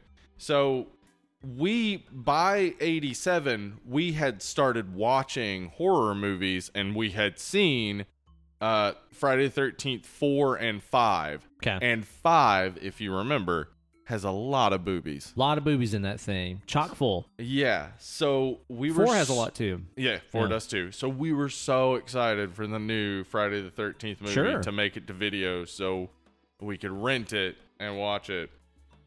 And no boobies. No, there's none. No boobies in this movie. Were you let down? Not at all. Wow. I loved this movie as a kid. We, you keep expecting as a kid who's looking for boobs in a horror movie, Right. you keep expecting, wow, they'll come. Yeah. But this movie is so funny, and like a lot of the humor is really much on a kid level, or younger level. It just kept us like laughing the whole time, and we didn't even realize there weren't boobs in it. Right. Wow. So- high praise. That should be on the box. Yeah. Didn't even realize Yes. there weren't boobs in it. Some 12-year-old children Steve Sprouting. didn't even realize. Well, I wasn't that old. How old was I? What, like 5, I think. But yeah, so we were way into this movie, and like this one kind of became the gateway to horror comedies. Okay. Yeah. Because like this is before Friday the 13th. Dream Warriors had come out, so Freddy is not Nightmare on Elm funny. Nightmare on Elm I do Street. the same Dream Warriors shit all the time. Sorry. So Freddy wasn't funny yet, Yeah. and Chucky hadn't come along. It's funny because in my memory, I always displace how far ahead Yeah. the Friday movies were beyond everything else. Yeah, they were so getting those sequels out, just churning them out. Yeah. From the beginning. I mean, by the time Elm Street 1 came out, I think Friday was already on the 3rd or 4th installment. Yeah. And remember 4, they thought it was over, Yeah. and now they're approaching 13. So if anything else ever gets made, but yeah, like these movies were kind of like our introduction to how a horror movie could be both scary and funny, because we had seen Killer Clowns from Outer Space. We had seen I think Critters came out around the same time. Yeah. So we had seen those movies, and Gremlins, of course. And so we knew horror could be funny, but this also has like brutal kills in it. Yeah, it's much more visceral than something like Killer Clowns, for sure. Yeah. So, it just really made a big impression on me. See, to me, I didn't watch this until I was like, college years. Mm-hmm. I believe that we watched through the entire Friday series with Brandon Suttles, if I'm not mistaken, which means we were probably watching like one a night over the course of, a week and a half. Which, weirdly enough, I've actually still never seen Goes to Hell. I've never seen Jason Goes to Really? Hell. Yeah, ever. I'm just saving it Wow. for the show at this Yeah, point. it's a solid choice, because Word. it's not like amazing or Yeah. anything. But, I don't even know why we didn't watch it, because we did watch Jason X. Wow. So I don't know if it was maybe out of print or some shit like that. So Maybe, yeah. in my memory, this one and 5 are very much like Elm Street 4 and 5, where they just kind of like blend together, and I get the kills that happen in each movie mixed up, and I get the plot lines confused and stuff like that. Probably because, again, I was almost a week deep into watching Jason movies at this point. So in my head, I had no real like big soft spot for this one. Like, to me, I love the first one. 2 and 3 are just kind of whatever. 4, I think, is the pinnacle of the series. 4 is fucking great. Right. 5 we did was it last year on the show? Yeah, and 5 is what it is. It is what it is. And Yeah. it's got like some things about it that are fun and funny. Sure. Yeah. But it was just so heavily pared down by the MPAA that like there's really nothing brutal in that movie No. at all. But there's some memorable stuff in it. So going into this one, I was like, I honestly can't remember exactly what happens, other than the fact that this is when they were like, you know what? Fuck it. Jason is a supernatural entity that Yes. gets resurrected in the intro by a bolt of lightning. He's like a fucking Franken He's zombie. Frankenstein. Like that. It's it's very it's a gothic scene, lightning and everything. And Great looking cemetery. exactly. Electricity brings him back to life. It's a Frankenstein thing, and Oh, Tom McLaughlin has said that he was going for the like Universal monster and gothic fiction type of feel for that opening scene, and it's solid as hell. That opening scene. Yeah, it gets it, man. Among other opening scenes that are often just repeating what has happened. Yeah. Like, this is just like, this is a movie. You're Yeah. watching a movie now. You know what? That's true. This might be the first installment in the franchise where the first 10 minutes aren't a recap of previous Right. movies. I didn't even think about that until we just talked about it. But Yeah. you're right, man. Whenever they go in there in the cemetery and you got Tommy back, only it's It's a completely different person. yeah. This movie really could have been called Friday the 13th Part 6, Tommy Part 3. Right. Because it's like, well, different Tommy again, and they're going out there to dig up the Jason grave and make sure he's dead and stuff. And, of course, this is also just like being like, hey, we are acting like that thing that happened in the last movie where they said Jason was cremated didn't happen. Right. So never mind. Don't worry about that. Yeah, so this movie, Tom McLaughlin was he's director and writer, he was kind of trying to throw off a few things from past installments. For sure. Including, he envisioned that Jason had actually died. He had actually drowned. And so in part 2, he is dead, and in part 3, he's dead, in part 4. And we've talked about he's this. been supernatural all along. Yeah. We've talked about this in the past. I'm adamant that I don't think he died until 4, and that this is him being reanimated. Okay. And luckily, Tom McLaughlin didn't get anything into the movie that actually says outright, oh, no, he didn't actually drown. Yeah. But he wasn't actually cremated, we're told.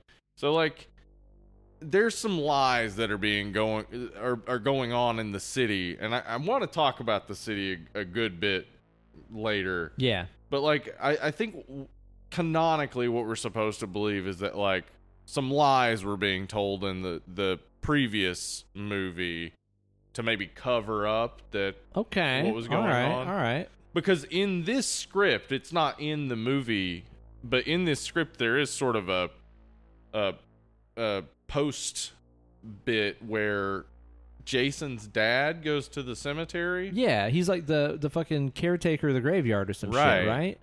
So there was some idea of, like, you know, trying to explain some of those inconsistencies, but then that just, like, I think Frank Mancuso Jr. made the right decision here, but he was like, no, because it kind of fucks up your sequel. Yeah. Like, then you have to follow that. If you Right. don't follow it, it'll be like, well, wait, what the fuck? Like, you ended on Jason's dad. Now we need to know more about Jason's dad. So, like, he wanted to leave the sequel open. But I think, like, you're right. Like, the inconsistencies with the last one just kind of make this one, like, wait, what's going on? And this made less money than the previous one. Yeah, people are so burnt by fake Jason. They're like, fuck this. I'm not seeing another one. Yeah, and the theory is that, like, the Jason movies, the Friday 13th movies make more money after a good installment, even if the movie that is getting all the viewers actually sucks. Yeah. So, like, the 5th movie, which isn't great, made way more money than this movie, which I think is, for me, either 1 or 2. Mm-hmm. I can't tell. We'll figure it out as we talk. And I will say, kind of based on everything you're just saying, there is sort of a weird level of, do we explain it or not in this movie? Right. That is just kind of like a weird ground for me because, I mean, honestly, during the start of this, you get this whole awesome scene with the graveyard and stuff. They dig up, like, the wormy Jason, who's covered in mealworms. I don't think mealworms are just out running around graveyards in the dirt and stuff usually, but they do look great on screen. They do. They writhe around and look gross. Yeah, they do. Yeah. It's grody. And, they bring him back with the bolt of lightning and stuff, and it's like, I don't know, whatever. He's back because he's back. It doesn't really matter. It's fine. Yeah. Just go with it, you know? It's back because otherwise we wouldn't have a movie. Exactly. So just go with it. Yeah. So there's some stuff in here that's, like, not really explained all that much, and that's fine. Yeah. And then every now and then they also feel the need to sort of explain things, like when Tommy gets the occult books, and he's like, I'll find the answer of how to kill Jason in these occult books that I found in a car. Yeah. It's like, you didn't really need to do that, though. No. Because honestly, the solution he comes up with is, I don't know, tie him down to a rock and put him in the water. Like, that's just like kind of common sense. Like the occult book said Yeah. that. Tie the zombie man to a rock and put him in the water. It's like, there's exposition and explaining away of stuff that, like, doesn't really need to happen. Because ultimately, at the end of the day, I know that we horror people love to just glorify and idolize the Friday the 13th movies. It's one of the original franchises. Yeah. It's like what the Big Four is to heavy metal. Yeah. You know, Friday and Nightmare and all those movies are to horror. And it's like, ultimately, it's about a movie series where a little boy drowned in some water, and then the next movie, he's a full-grown monster man. Right. It's like, come on. And they never even try to explain what happened in No, between. and Tom Savini thought that was so ridiculous Yeah. he didn't come back for that second movie. Yeah. And at the end of the day, who cares? Like, I really don't care. It Yeah. doesn't matter to me It's at about all. a monster man. Yeah, it's fine. Yeah. And yeah, like, that resurrection scene and stuff is, like, pretty cool. He fucking Mortal Kombat's that other dude. Yeah. Fucking, what's his name from Welcome Back, Rorschach. Kotter? Yeah. Rorschach. Ron Palillo. Dude, welcome back. Have you ever like paid attention to the lyrics of that song? No. It's basically mocking him for moving away and trying to have a different life. You sold out, city boy. Yeah, it's Aw. really shitty. Huh. But yeah, his buddy Rorschach and stuff just gets fucking... Is it Kano that would rip the heart out? Does it get Kano'd? Kano. Yeah, he gets Kano'd. Yeah, pretty awesome, man. Yeah, it's cool. And then the movie lets you know exactly what you're getting in for with this fucking James Bond-ass intro. What? Yeah, it's awesome. And you know what? It's so stupid, and at the same time, I love it. Because by this time, dude, you're in the 6th installment of this franchise. Yes. Fuck it. And it's obviously a joke, because, like, you know, the thing about Bond is no matter what happens... No matter what it looks like, he's always going to come back. Yeah. Even if you heard the actor's leaving, he's always going to come back. Sure, it's a guy in a Maybe mask. he looks different. Doesn't matter. Like, yeah, this is very much like the Bond idea of just like he's always going to come back. That's true. In a way, Jason is kind of like Bond in that regard, where it's just like it's some actor in a mask. He's going to be replaced a million times throughout this franchise, just like James Bond is. Yep. So yeah, kind of makes sense in that regard, because we do have not just one new Jason in this, but a couple new Jasons. Yeah, yeah. We got 2 guys playing him, but one only for the paintball scene. Yeah. Who apparently Dan Bradley was let go because they said he looked thick on screen. Yeah, they said he looked kind of chunky. I didn't see it. I mean... But then again, dude, this is also an era thing that you got to remember, too. Yeah, like, it's the 80s. Whenever you go back and watch any 80s show or movie and it's like, the fat kid. Yeah, he's like, not really that fat, kid though. is not fat, yeah. No, not really. Yeah. So I guess there was just that, like, really weird body standard where it's like, okay, so you're not like fucking shredded. I guess you're fat then? Well, and this comes directly from Paramount. This wasn't a choice by Frank Mancuso Jr. or anything. So Stop body shaming Jason. Yeah, for real. Leave Jason alone.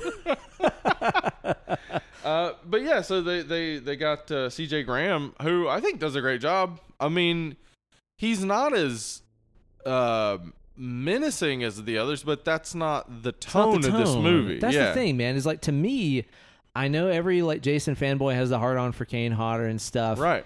I really love Drill Sergeant guy that was in the 4th one. That guy moved with such purpose. He did a great job. I thought that guy was fucking a killing machine, man. Because he's probably killed a lot of people in real life. You know? So he kind of knew what he was doing. Yeah. But I've never really met a Jason that I don't like. Like, I think they're all fine. It's all a bunch of guys in masks that don't talk and just physically act. And you're right. It's like... Well, a bunch of guys, and that one time when it's just his feet, it was a woman. Oh, that's right. Right. Mm-hmm. Very good point. But, you know, it's like they don't emote, they don't talk. It's just physical acting and being menacing and stuff. Yeah. And I don't think that Drill Sergeant Jason or Kane Hodder Jason, who is also kind of a thick dude, by the way. He is. It's that's what I thought. Like, cause double Kane standards. It is, because Kane Hodder is a very thick big guy, man. Real big guy. The neck on that guy. Yeah. Jesus Christ, man. But yeah, I think that it wouldn't have suited the tone in this movie, because Jason in this one is even seemingly kind of like self-aware, and we get a few weird moments in this movie where you're just kind of like alone with Jason watching the aftermath of his devastation. Like that scene where after he's killed the paintballers and stuff, he picks up that severed arm that's still holding the machete, and he kind of looks at it like, Jesus Christ, did I do that? It's kind of adorable and endearing. It's like it's sort of the beginning for me, I remember, of being like, oh, I like the killer guy. Like, as a kid, I mean, I know it's the concept of a lot of slashers is that the audience is kind of the killer. Like, we're shown from his POV, but I never felt like that. In this one, we don't get a ton of his POV. We see him on camera just kind of being a little goofy at times. A little goofy. And it made him endearing. It made me like him in the way that, you know, Robert Englund makes you like him in the you know, 3 and beyond in Nightmare on Elm Street. Sure. And I think that's what they were going for. Like, oh, wait, you can make the guy likable? Okay. All right, then. Yeah. Because this movie didn't make, you know, much money, and in fact was their first Friday the 13th that didn't make over $20 million. Jesus. But it still made like $16 million over budget.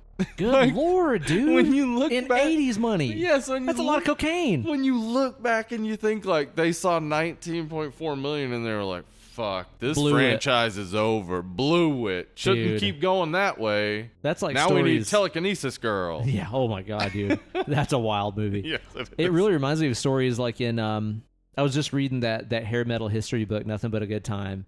And they were talking about like at the end of the hair metal era, like, oh man, the new Poison album came out and it only sold 100,000 copies the first weekend. They got dropped off their label. It's like, Obviously. holy shit! If anything sold 100,000 now, that would be insane. oh Yeah. my God, dude! It's like, yeah, this still made a fuck ton of money. Yeah. It's absolutely just, nuts. Yeah, their perspective and stuff on it. But yeah, I think that this one set a good tone, but this is interesting, Ben. And I did the math on this. Okay, all right, crunch the numbers, huh? 1986 had an interesting horror tone in general. So 57 horror movies came out Okay, in 1986. it's a lot. 14 of those were horror comedies. Now, if you do the numbers on that, what's the percentage? That's 24.5%, Ben. Round that up. That's a quarter of the movies. A quarter of all horror movies were silly. Yeah, and I'm not even including Maximum Overdrive, which mean- I say is arguably a horror comedy. It's definitely cocaine. Yeah. It's definitely cocaine, undisputedly. I'm just saying, like, I think that, like, there was just this feel, because horror had been doing so well in the early 80s and stuff. There was just this feel of, like, we got to change things up. We got to shake it up, you know, make it a little bit funnier. I mean, I even looked in 1985, and yeah, you can see like this progression of like more horror comedies. Yeah. And, you know, we did Return to Horror High, which was 87, like early 87. Crazy So, movie. Yeah, just this like meta move and all the horror that gets like, or all the comedy that gets dragged into horror.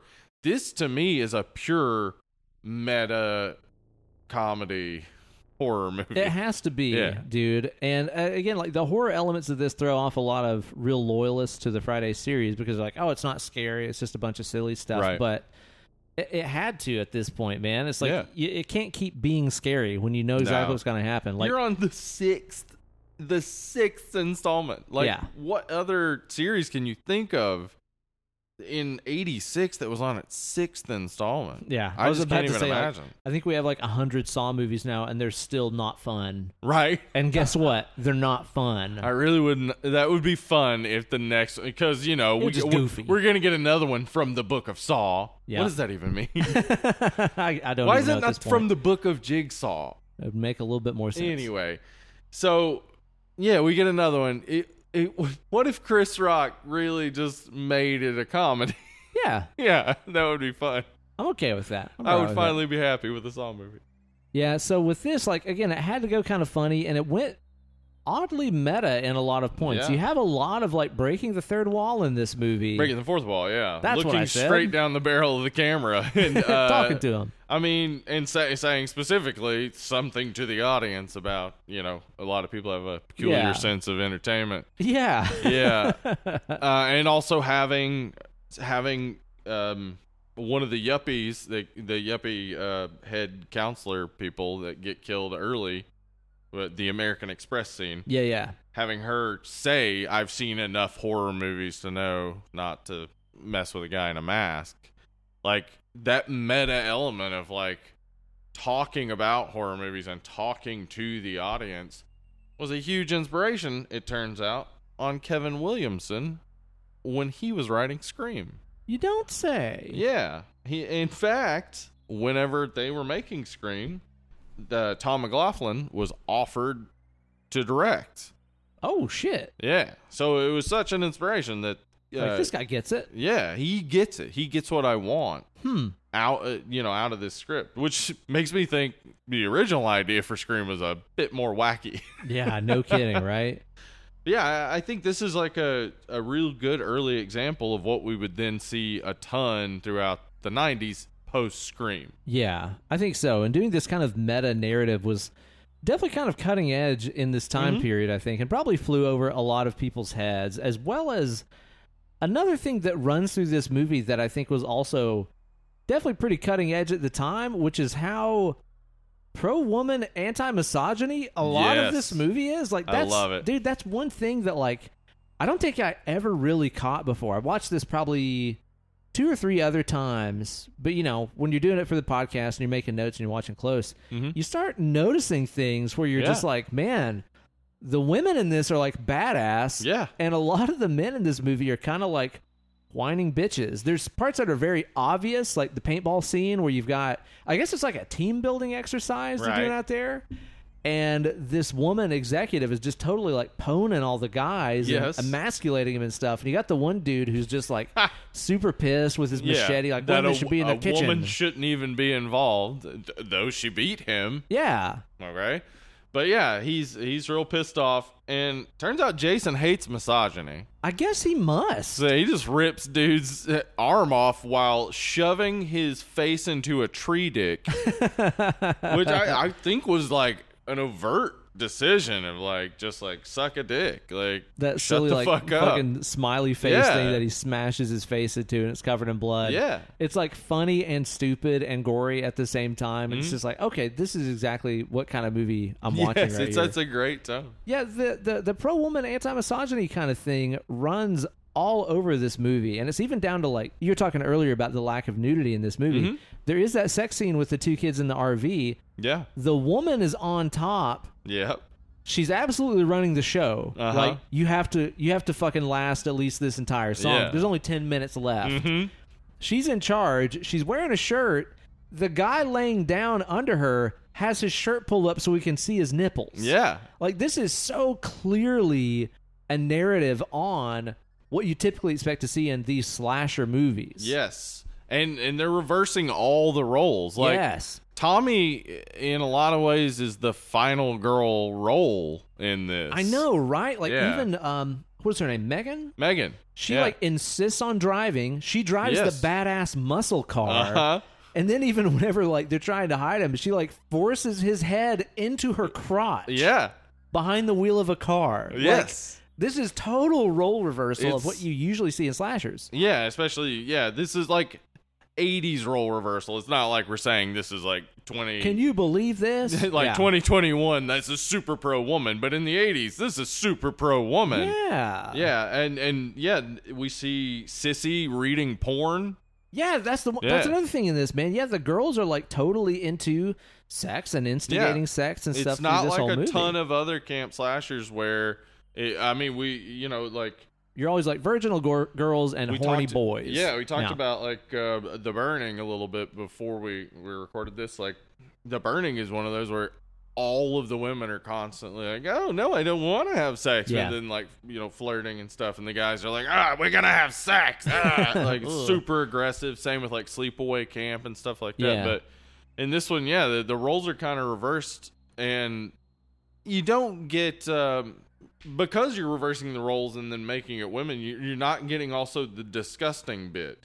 Like the women aren't like treating the men like objects and stuff, but they are acting in the more aggressive, like top role, basically. Yeah, definitely, man. And again, I never watched that, or I never noticed that when I watched this movie until now. And it's just clear as day to me through the whole movie. And a lot of the men in this, whether it's Tommy and them or the counselors or whatever, are just generally kind of dumbasses. Yep. The whole time. Dude, inept entirely. After that RV sex scene we were talking about earlier, the chicks back there are getting, murdered by Jason. And he's just... And driver dude is up there like, I'm having a good time. Yeah. This is great. I'm having fun. Great. This is fun. John Travolta's nephew, just so you know. Dude, you didn't mention that to me until just like a minute ago. Yeah. And now it's all that I can see. Yeah. I'm like, he totally looks like a little Travolta in a lot of ways. And he's doing that like Teenage Mutant Ninja Turtle voice. Yeah, I know, right? It's just like that, I guess, generic SoCal accent of the time. It's that cowabunga voice, even though he's in New Jersey, I guess. What are you doing back there, taking it up? That's a really funny line. Oh my God, it's so stupid, man. And then, of course, there's also the cops in this that are just all male murder machines. Yeah, absolutely murder machines. It's like they're doing like RoboCop and like Terminator and all that. But like Jason is like instantly a cab, just like, oh no, I'll crush your skull, I'll bend you in half. Yeah. Like, Fold what? your ass. Yeah, it seems like Jason in this doesn't really give much of a fuck and just kills anybody. Yeah, it's including not these... about who has sex or does drugs. No, it is just no. everybody. Yeah, and that includes these cops who are buying their own additional accessories to their weapons. Like that guy has that laser sight that he ordered. That's a very, very 80s thing. Like Laser sights, dude. laser sights are That was a so fucking popular. thing, man. And yeah, it's like they're not like they haven't become the future. So it was like this 80s like, can you imagine lasers on guns in the future? It's like most people who own guns don't have a laser sight. Yeah. But it works on film. It works really good. I mean, we were talking about it before we started recording that, like, you know, in The Predator, Yeah. like that, those 3 dots on the side, it's like, it's almost like seeing the killer. Yeah, When though yeah. you see that, you're like, oh, fuck, what? Sure. So, like, that laser sight becomes it also works as a way of saying, like, I'm pointing a gun at somebody, but without having to actually point a gun. Because even a prop gun, it's not exciting to point a gun at somebody. Right. Yeah. Well, it also lets you as the viewer know that this person is in danger and they don't know it. Yeah.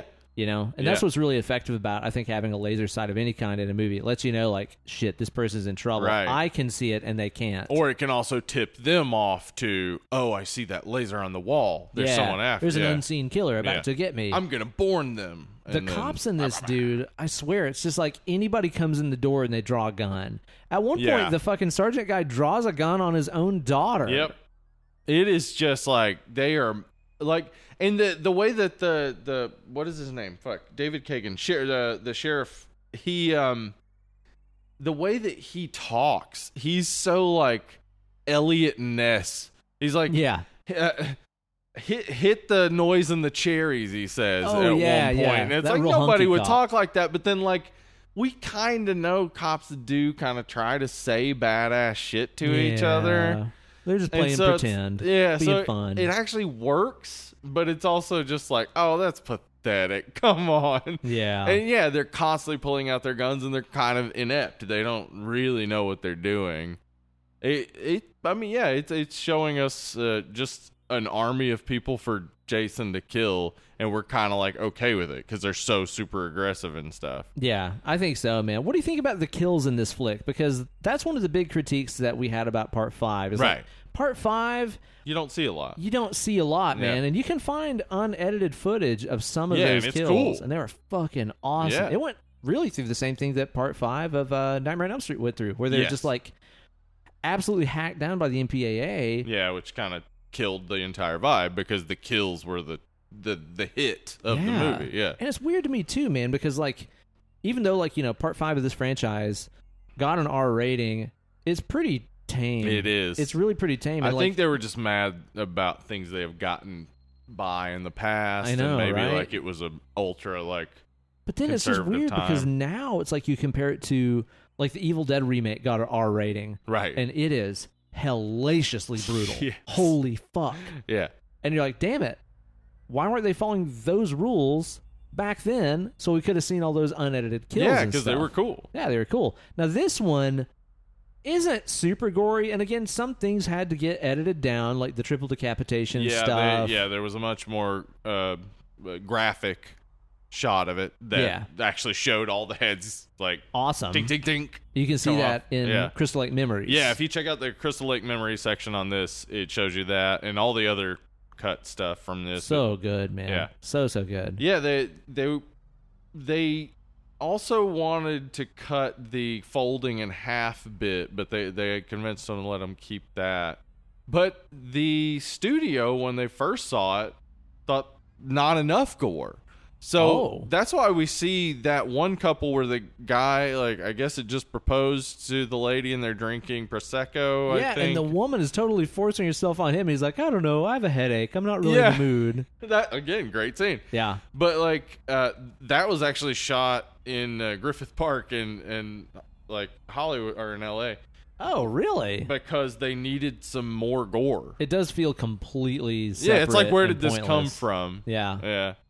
I thought it was just one of those like movie fattener things. Like we need it to be a little longer. It so wasn't. Yeah, they had the length. They just like basically they had lost the triple decapitation and like, you know, some other small things, and they needed another kill, they felt, to, you know, make it a Friday the 13th movie. But I think like the kills in this movie, so fucking solid. There's some cool ones here. Yeah. There's some silly ones, like the tree and the smiley face thing that we were talking about. There's the scene where he presses her face through the RV and you get the face print, which That's I think awesome. is kind of cool, That's honestly. really awesome, yeah. Like, even the sound effect and stuff of that metal kind of pushing just out like makes crunching, it really effective. Like, I know that that's a very Looney Tunes Yeah, it's kind silly of as hell. effect, but it still has kind of a brutality to it. Yeah, there's some silly ones in there, but there's a couple in there that are pretty brutal. That triple decapitation is pretty fun. There's some like WWF Crush style head crushings going on in here. That was also an extended scene where the brain would actually have popped out. Aw, man. Yeah, that would have been cool. I do like the aftermath, though, whenever the person finds the head crush guy and he's got like blood and it looks like even like snot coming out of his nose and stuff. Yeah. It's pretty brutal. It is, for sure. We also he just rips off Sissy's head. Yeah. That is... Clean off. Just rips it off. Just turns it backwards and takes it off. That is brutal as hell. What, though, happened to Paula, What happened Ben? to Paula? What happened?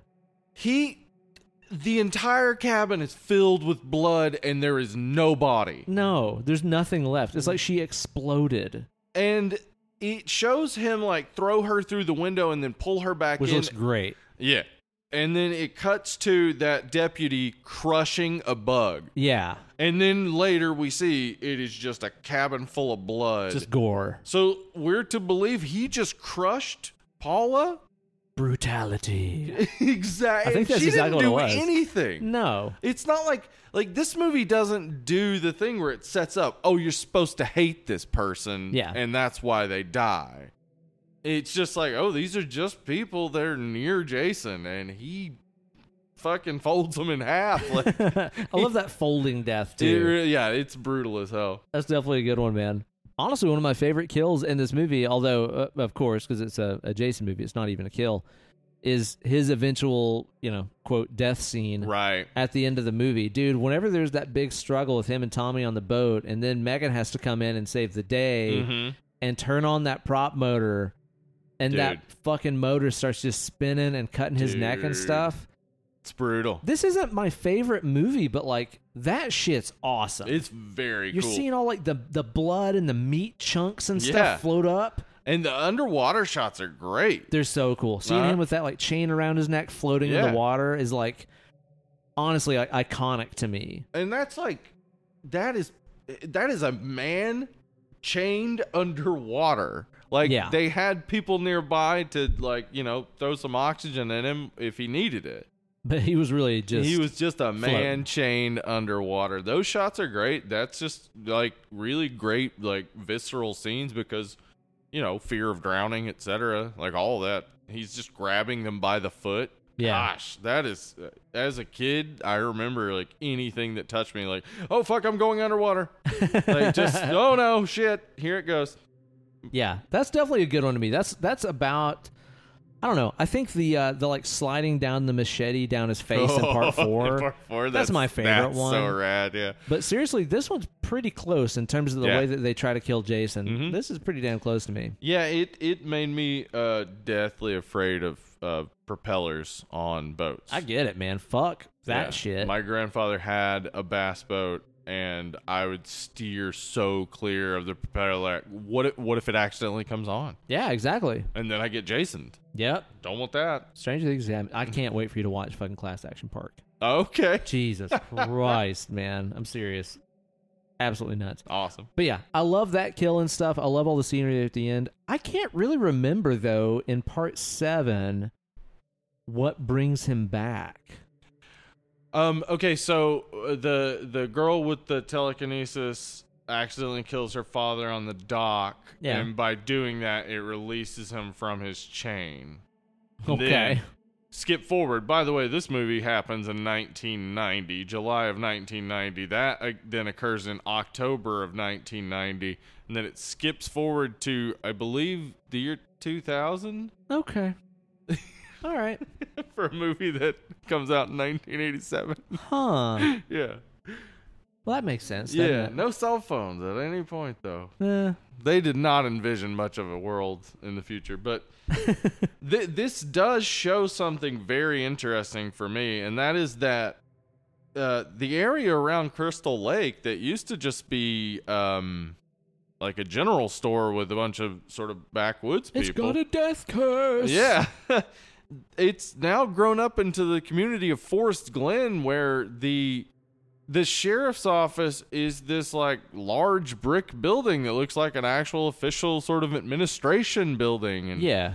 like there are things in the area around, and there are yuppies that have moved out to suburbs nearby who are, you know, hanging out just in the forest and drinking Prosecco, or having a corporate outing where they're shooting paintballs at each other. Eating their avocado toast and drinking their hazy IPAs. Yeah, this is just a normal horror trope from the 80s of this expansion into the suburbs that occurred throughout the 80s. And See Poltergeist. yeah, this idea of people being like separate but in a false sort of community. Yeah. Where all the houses kind of look the same and everybody's got like, you know, a couple of feet on either side.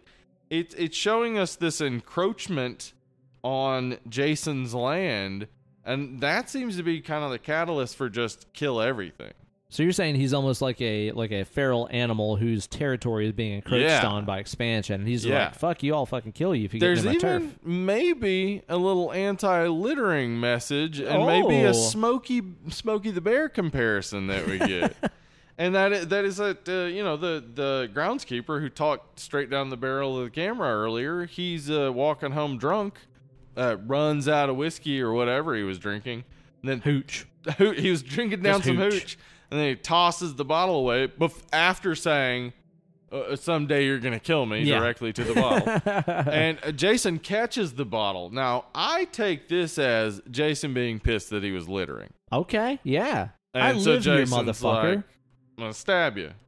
Like, otherwise, maybe he would have just killed him for another reason. Yeah. Yeah. He's an anti-littering kind of guy. He's trying to keep America clean. And then Nikki, later, when Court and Nikki are slamming in the RV, she posits that Smokey the Bear may have unplugged the trailer. Now, oh, yeah.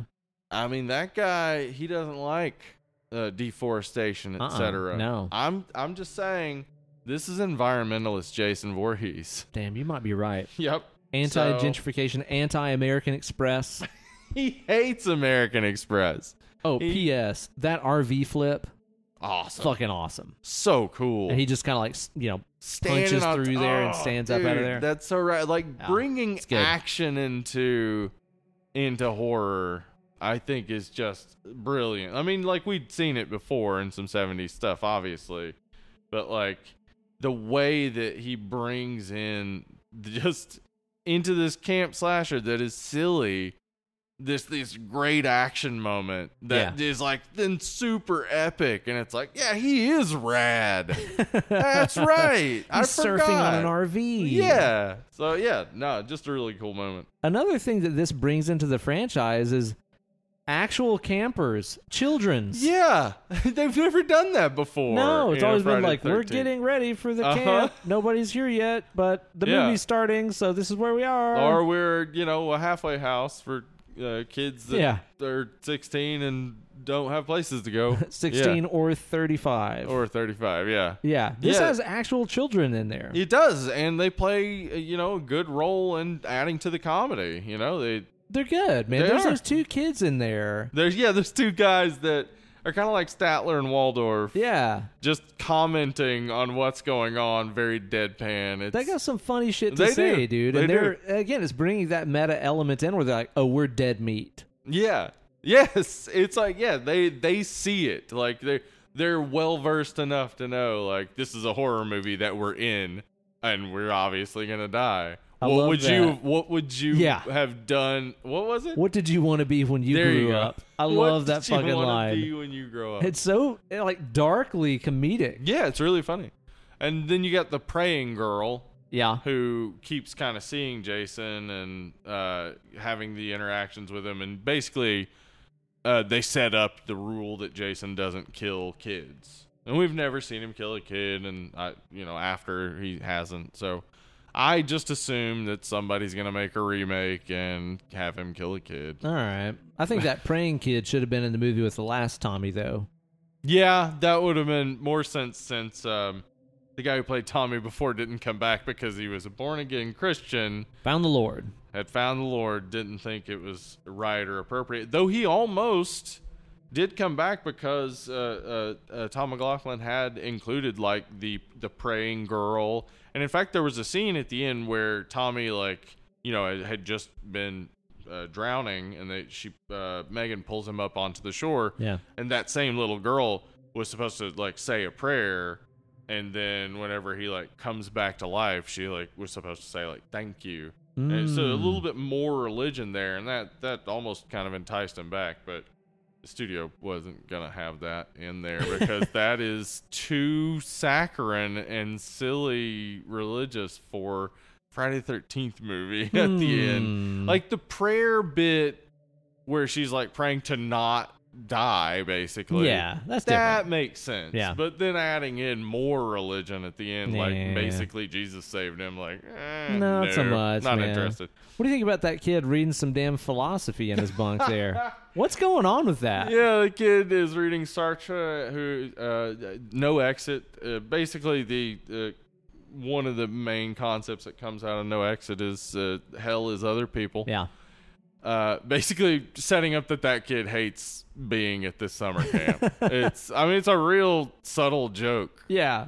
but like I like that. I like that. Like every scene has something thrown in there. Like as you said, Sissy is reading porn, like just reading a porn mag, and also she's reading it. She's not Yeah. like pulling out a centerfold to indicate she's looking at porn. She's reading it, but For it the is articles. very much a porn mag. Yeah. She reads it for the articles, though. Yeah, You know. there's just so many little subtle jokes in there that I think keep the fun tone going. But it makes sense that these kids wouldn't want to be at that summer camp because apparently in this universe, everybody knows the Jason myth and knows that he's this unstoppable rampaging killing machine that's just kind of like a fact of life in this area. Like, oh, I got Jason. Cops and stuff, they're like, I don't know, I think Tommy did it. Probably not that unstoppable killing machine that haunted this area for like years. I think maybe they had seen his body go in the ground. I'll give them that. Like maybe they knew specifically there was a body in there and it was that Jason Voorhees. Maybe. But yeah, honestly, like it does make sense that everybody's heard of it. It actually makes less sense in the past ones where everybody's like, "Oh, you hadn't heard about the slaughtering maniac?" Like this one's just like obviously they would have heard of the slaughtering maniac as he's slaughtered so many. And done his maniacking. Yes. Full of maniacism. Yeah. It is just kind of a weird world to think about, though, where you're just like, there's all these people that live in this world where this bizarre supernatural phenomenon happened. Yeah. And they're like, I don't know, send the kids back. It's not called Camp Blood anymore. It's something different. Yeah. It's fine. Now it's Camp Green something. Yeah. Which Camp again, Forest Green, that's it. Kind of goes into that gentrification Yes. yuppie sort of thing where it's like, I don't know, put a different name on it. It's Well, fine. yeah, and you're also just sort of like, but the spread of the suburbs and this lack of like history to the land, or like that's part of the Poltergeist, right? It's on this Indian burial ground. Yeah, there's that bit in this too where is the name Court or whatever is telling the kids about Native Americans and just butchering it and being a moron. Absolutely. So yeah, I think they took some inspiration from Poltergeist, but like this like suburban lack of knowledge of the history of the land that you're on, like that they would like some people would know the legend, but it's almost like a joke to them. Right. And it like, it's just like, I heard this from some old crazy man at the mall here in Forest Green. Like, but yeah, it is, it's interesting. Yeah. Because you said, like they talk about the legend of Jason and it's like known really well, but it's also like detached. Like it's almost like completely whitewashed in the area. Yeah, pretty much, man. I want our listeners at home to know there's a break in recording, so Steve could take a almost comically long Austin Powers style Yeah. I've been frozen for 50 years Yeah. piss. That was incredible. It like stopped and started several times. It was like there was air in the line. Air in the line. It was, Were you like squeezing your belly like, oh, get it out of there? yes, it was when I was leaned up against the wall. Oh, you just get the like, lean yeah. on, dude. I'll tell you what, I knew it was bad when I seen you doing the hunch walk. Yeah, The I had to- hunchback I had piss to- walk, I had dude. to hunch out of here because it was coming. It was coming. Oh, Lord, it's coming. What sweet children the peas of the night make. What do you think about the soundtrack of this movie, speaking about sweet sounds? I think there's good things and there's things that are not good. Okay, I think it's the best Friday 13th score. It might be. No silly disco in this one. No silly disco, that's true. It's got the most character and it fits the tone of the movie. Yeah, it does. Yeah. And one thing that, again, I don't know how I never noticed before is that there's so many times that Manfredini used that exact same theme from The Shining, and it's killing me right now. I can't remember who wrote it. That it's like a Bach or something. Yeah. But it's kind of like a super hopped up, like up-tempo version of it, but it's the exact melody and stuff. Yeah. In addition to our traditional Kiki Mama themes from Jason. Yeah. The musical parts in this are really, really good. All the score stuff I think is fantastic. And then there's Alice Cooper, who I think is not fantastic. Yeah, okay, but I would say that Alice Cooper on this, and this is the year that Trick or Treat came out with Gene Simmons. Like, this is that sort of lead up to the MTV Nightmare on Elm Street, Part 4, right? Like it's that sort of marriage of rock and horror. MTV horror. Yeah. I mean, I like it, but I don't. Yeah, the songs are not good. I like that it happened, basically, but I think that Alice Cooper may have more Frankenstein-related songs than almost anybody, which is impressive. True. Yeah, I mean, did that guy who made the Monster Mash do any other Frankenstein? Because I mean, Monster Mash talks about Frankenstein, so yeah, man. Bobby Boris Pickett, shout out. There you go, shout out. Longtime listener. He's still alive. Yeah. Oh, is he really? No. Oh, okay. I was like, holy shit. Wait, maybe. Who knows? He's Jason. Jason He never dies. is Bobby Boris Pickett. He did the mash. It was a monster mash.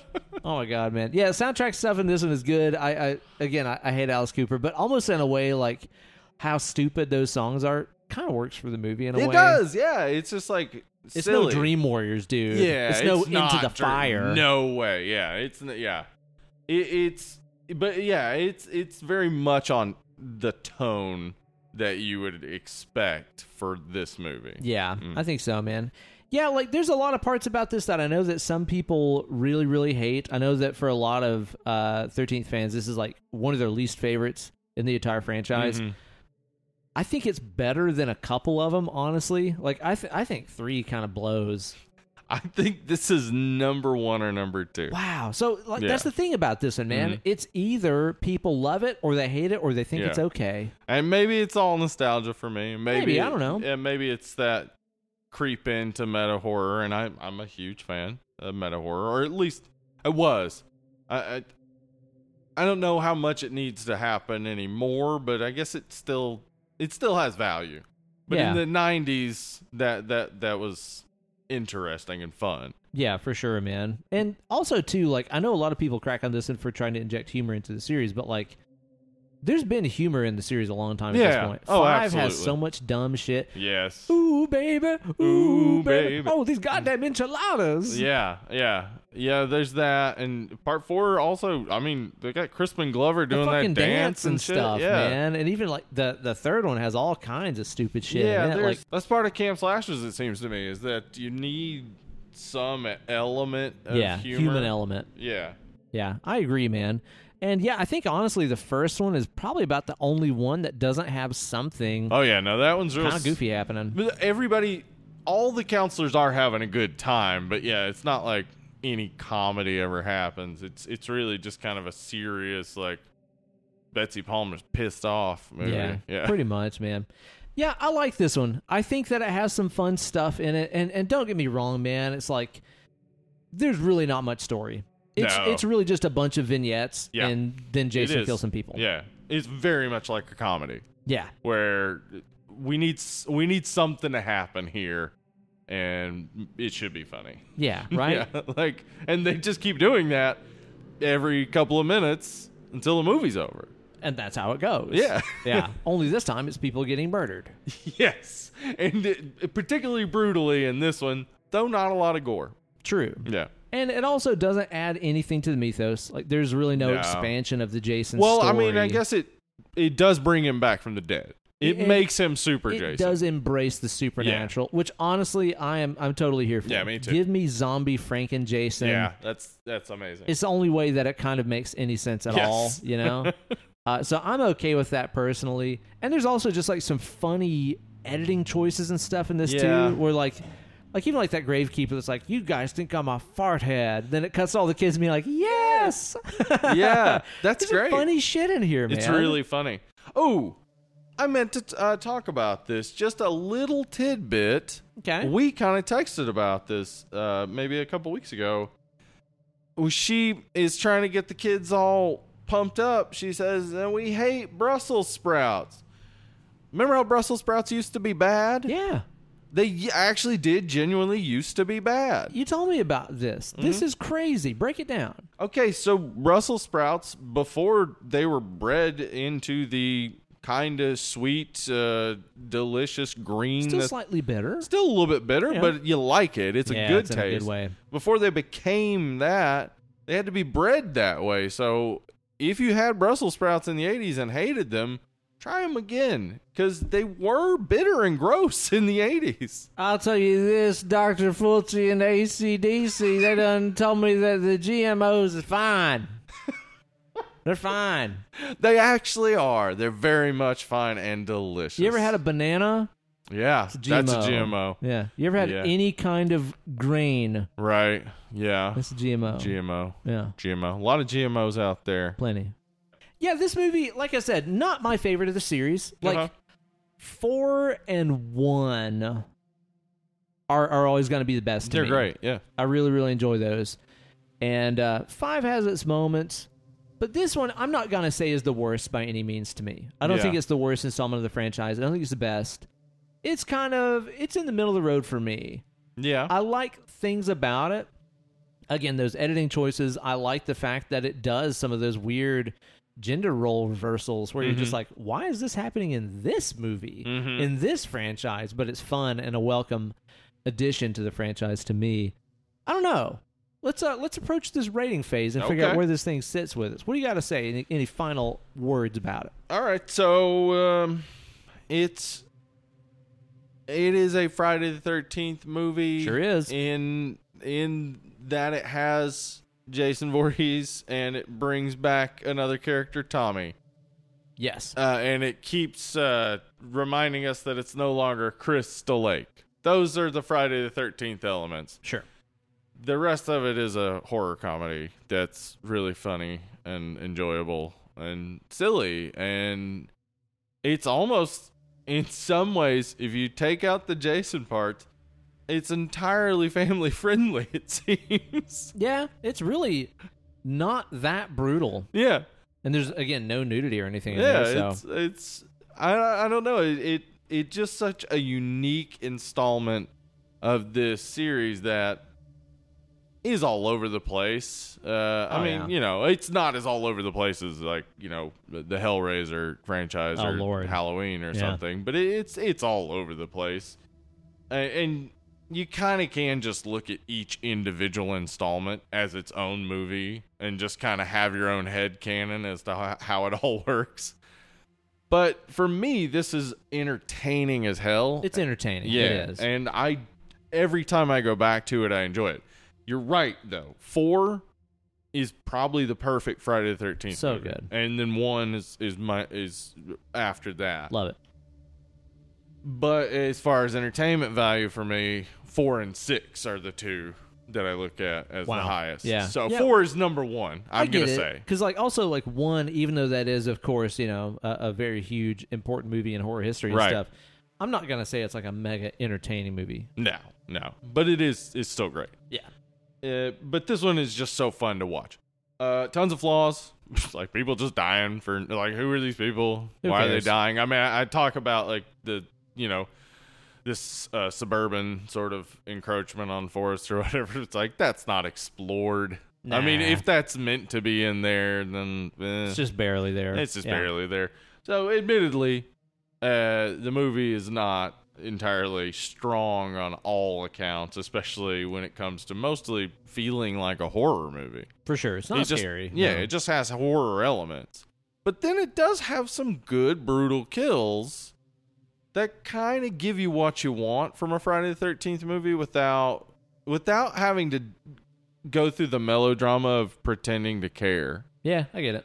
So I don't know. I like all those elements, but again, it's not a perfect movie, and 4 is better, and 1 is a better horror movie, probably. Better horror movie, sure. Yeah. But I love this movie. So for me, this is like I'm gonna say like a 7. Yeah. 7. I think that's pretty fair. Yeah. It's pretty fair. I was gonna say for me, I think I'm gonna say this is like a 6.5, something like that. It's not the one that I'm gonna choose where I'm like, I want to watch a fucking Jason movie tonight. I'm definitely gonna watch 1 or 4. Yeah, that's gonna give you your horror. Yeah, exactly. It's gonna give me what I want. But you know, if I'm ever watching through the franchise, I'm never gonna dread this one. I'm never gonna skip this one. Yeah. And again, it just has enough like weird, quirky, like what the fuck was that moments and characters in it that I think it does have a unique place in this entire series. Yeah. Is it the goriest? No. Is it the scariest? No.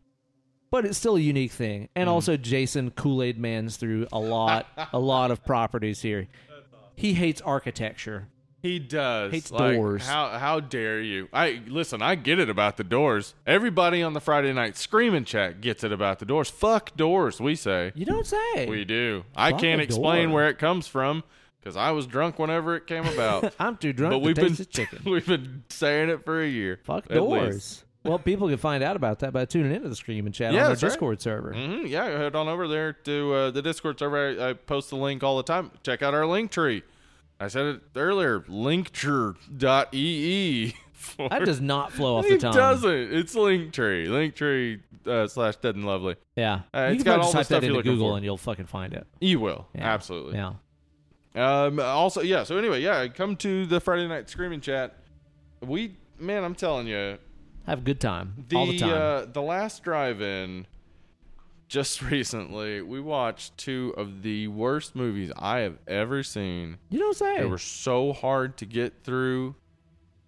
Things, Ben. Things. I don't know why you would ever watch it.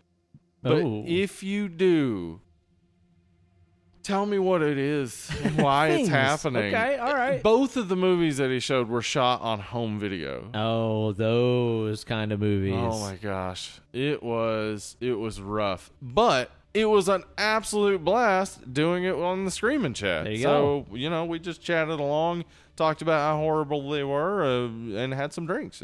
So come on over. Sounds like a pretty good thing, man. What if somebody had an idea in their minds for a movie they wanted us to cover on our great podcast? Man. What would they do? How could they reach out to us and have a chance to have their movie covered on a future installment of Dead and Lovely? Patreon.com/Dead and Lovely. That's how they do it. Mm-hmm. Right. Yep. Head on over there. You become a patron on any level. You get access to our Patreon exclusive episodes. Might have a little bit of a Ricka remix. Look out. On the upcoming episode. Find out about that maybe in a few weeks. All right. Also, if you become a $5 patron, you get to submit a movie into the Smoking Bowl. That's right. And then we randomly draw from that bowl and cover a movie at the end of the month. Mm-hmm. And we've had so many awesome ones. So some great ones. We're enjoying it. So please head on over there, become a patron, submit your movie. Support the show. Support the show. That's right. And also, too, if you head on over to the Facebook group and join up, you can participate in all kinds of fun stuff and all kinds of good hangs. Just recently, we were hosting a little vote action for our new event, Bark at the June. Well, it's Howling at the June. Howling at the June? Werewolves don't bark. I was thinking of, you know what? I'm getting it all conflated in my head because I'm thinking about the Ozzy Osbourne Bark at the Moon video where he's a werewolf. Bark at the June. Is that how they say it in the UK? Yeah. Dead and Lobsters, let us know. Yeah. Is it Howling at the Moon or Barking at the Moon? I don't know. And which way is it going regarding June? Anyway, we're watching werewolf movies. That's right. And we're covering our first one of the month next week on the show. I'm excited about this movie because I know literally nothing about it other than you love it. Yeah. And a good boy from across the pond, Kev Bickerdike. Oi, he loves it, doesn't Nailed he? his accent. That is Kev Bickerdike. Oi, I'm Kev Bickerdike. Oi, it's me. Let's get some fish and chips down at the shop. If I don't get something in me pie hole, I'm going to become a real hooligan, aren't I? He's been known to say. Yeah, absolutely. This is one he loves, and you love it. I love it. Yeah. I literally know nothing about it. I don't know. Dude, is it a movie of puppets? I don't know what it is. I am so excited for you to see it. Don't watch anything. Don't read anything. But turn on Wolf Cop. Boom. And start watching. You're going to be ready for next week's episode. Dude, it's amazing. Okay. I'm really excited about it, man. I hope it's better than Underworld. Yes. Yeah, that's not even a contest, actually. I hope it's shorter than Underworld. Definitely. Isn't everything? I think almost everything is shorter than Underworld. So be sure to tune in next time. Rate and review the show on Apple Podcasts or anywhere you can rate and review a podcast. We've got like a fucking review a month. Come on. I know there's more than one person a month that listens to the show and enjoys it. Right. So please go in there and review. We're going to start offering incentives. And here's the thing. I know some podcasts like to do stuff where they'll do like a raffle where if you review, you can win a T-shirt or whatever. Sure. We're going to do some incentives here. Let me tell you about them. Okay. If you go on Apple Podcasts and review the show, I won't come beat your damn ass. Oh, damn. How about that for a fucking incentive? Wow. You want to keep your ass unbeaten? That is redneck. If I find out you've been listening to our show and you ain't been reviewing, come to your house and whip your damn ass. I'm going to take the distributor cap off your car so you can't get away. I'm going to steal all the copper piping out of your house. I'm going to smoke meth. What are we talking about? Incentives. Oh, yeah. I'll Rate smoke and meth. Yeah, rate and review or else. Okay? So, yeah, be sure to tune in next time. It'll be a good old time. We'll drink a code beer and have ourselves a good old chin wag about Wolf Cop. In the meantime, I've been Uncle Ben. I've been Hollywood Steve. We've been Dead and Lovely. Catch you guys on the flip side. Bye, bye, bye, bye, bye. Wait. Let's do Tommy in part 4. Bye, bye, bye, bye, bye, bye.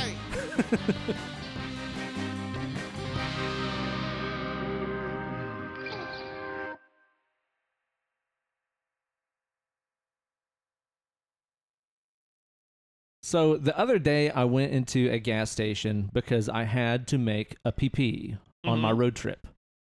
And it was a single serve bathroom rig. Okay. Thought it was a single serve pee. Right. No. Just the bathroom rig part was single serve. And I step in there just as this guy's coming out. And of course, I step face first into the mist of his dad shit. Oh. Now, you know what I mean by dad shit. Yeah. Because dad shits are different. Yes. 100%. So I remember like being a kid and like dad walking out of the bathroom and walking and be like, what's the matter with you? Do your guts not work anymore? Like what has happened to you that you're taking this dad shit? Yeah. But it did get me thinking. Are we also one day going to slowly slip into the world of dad shit at such a slow rate that we don't even know that we're doing it? Or do you think that one day we're going to sit down and just have a shit and the fumes are going to waft up and we're going to be like, oh my God, I just took my first dad shit.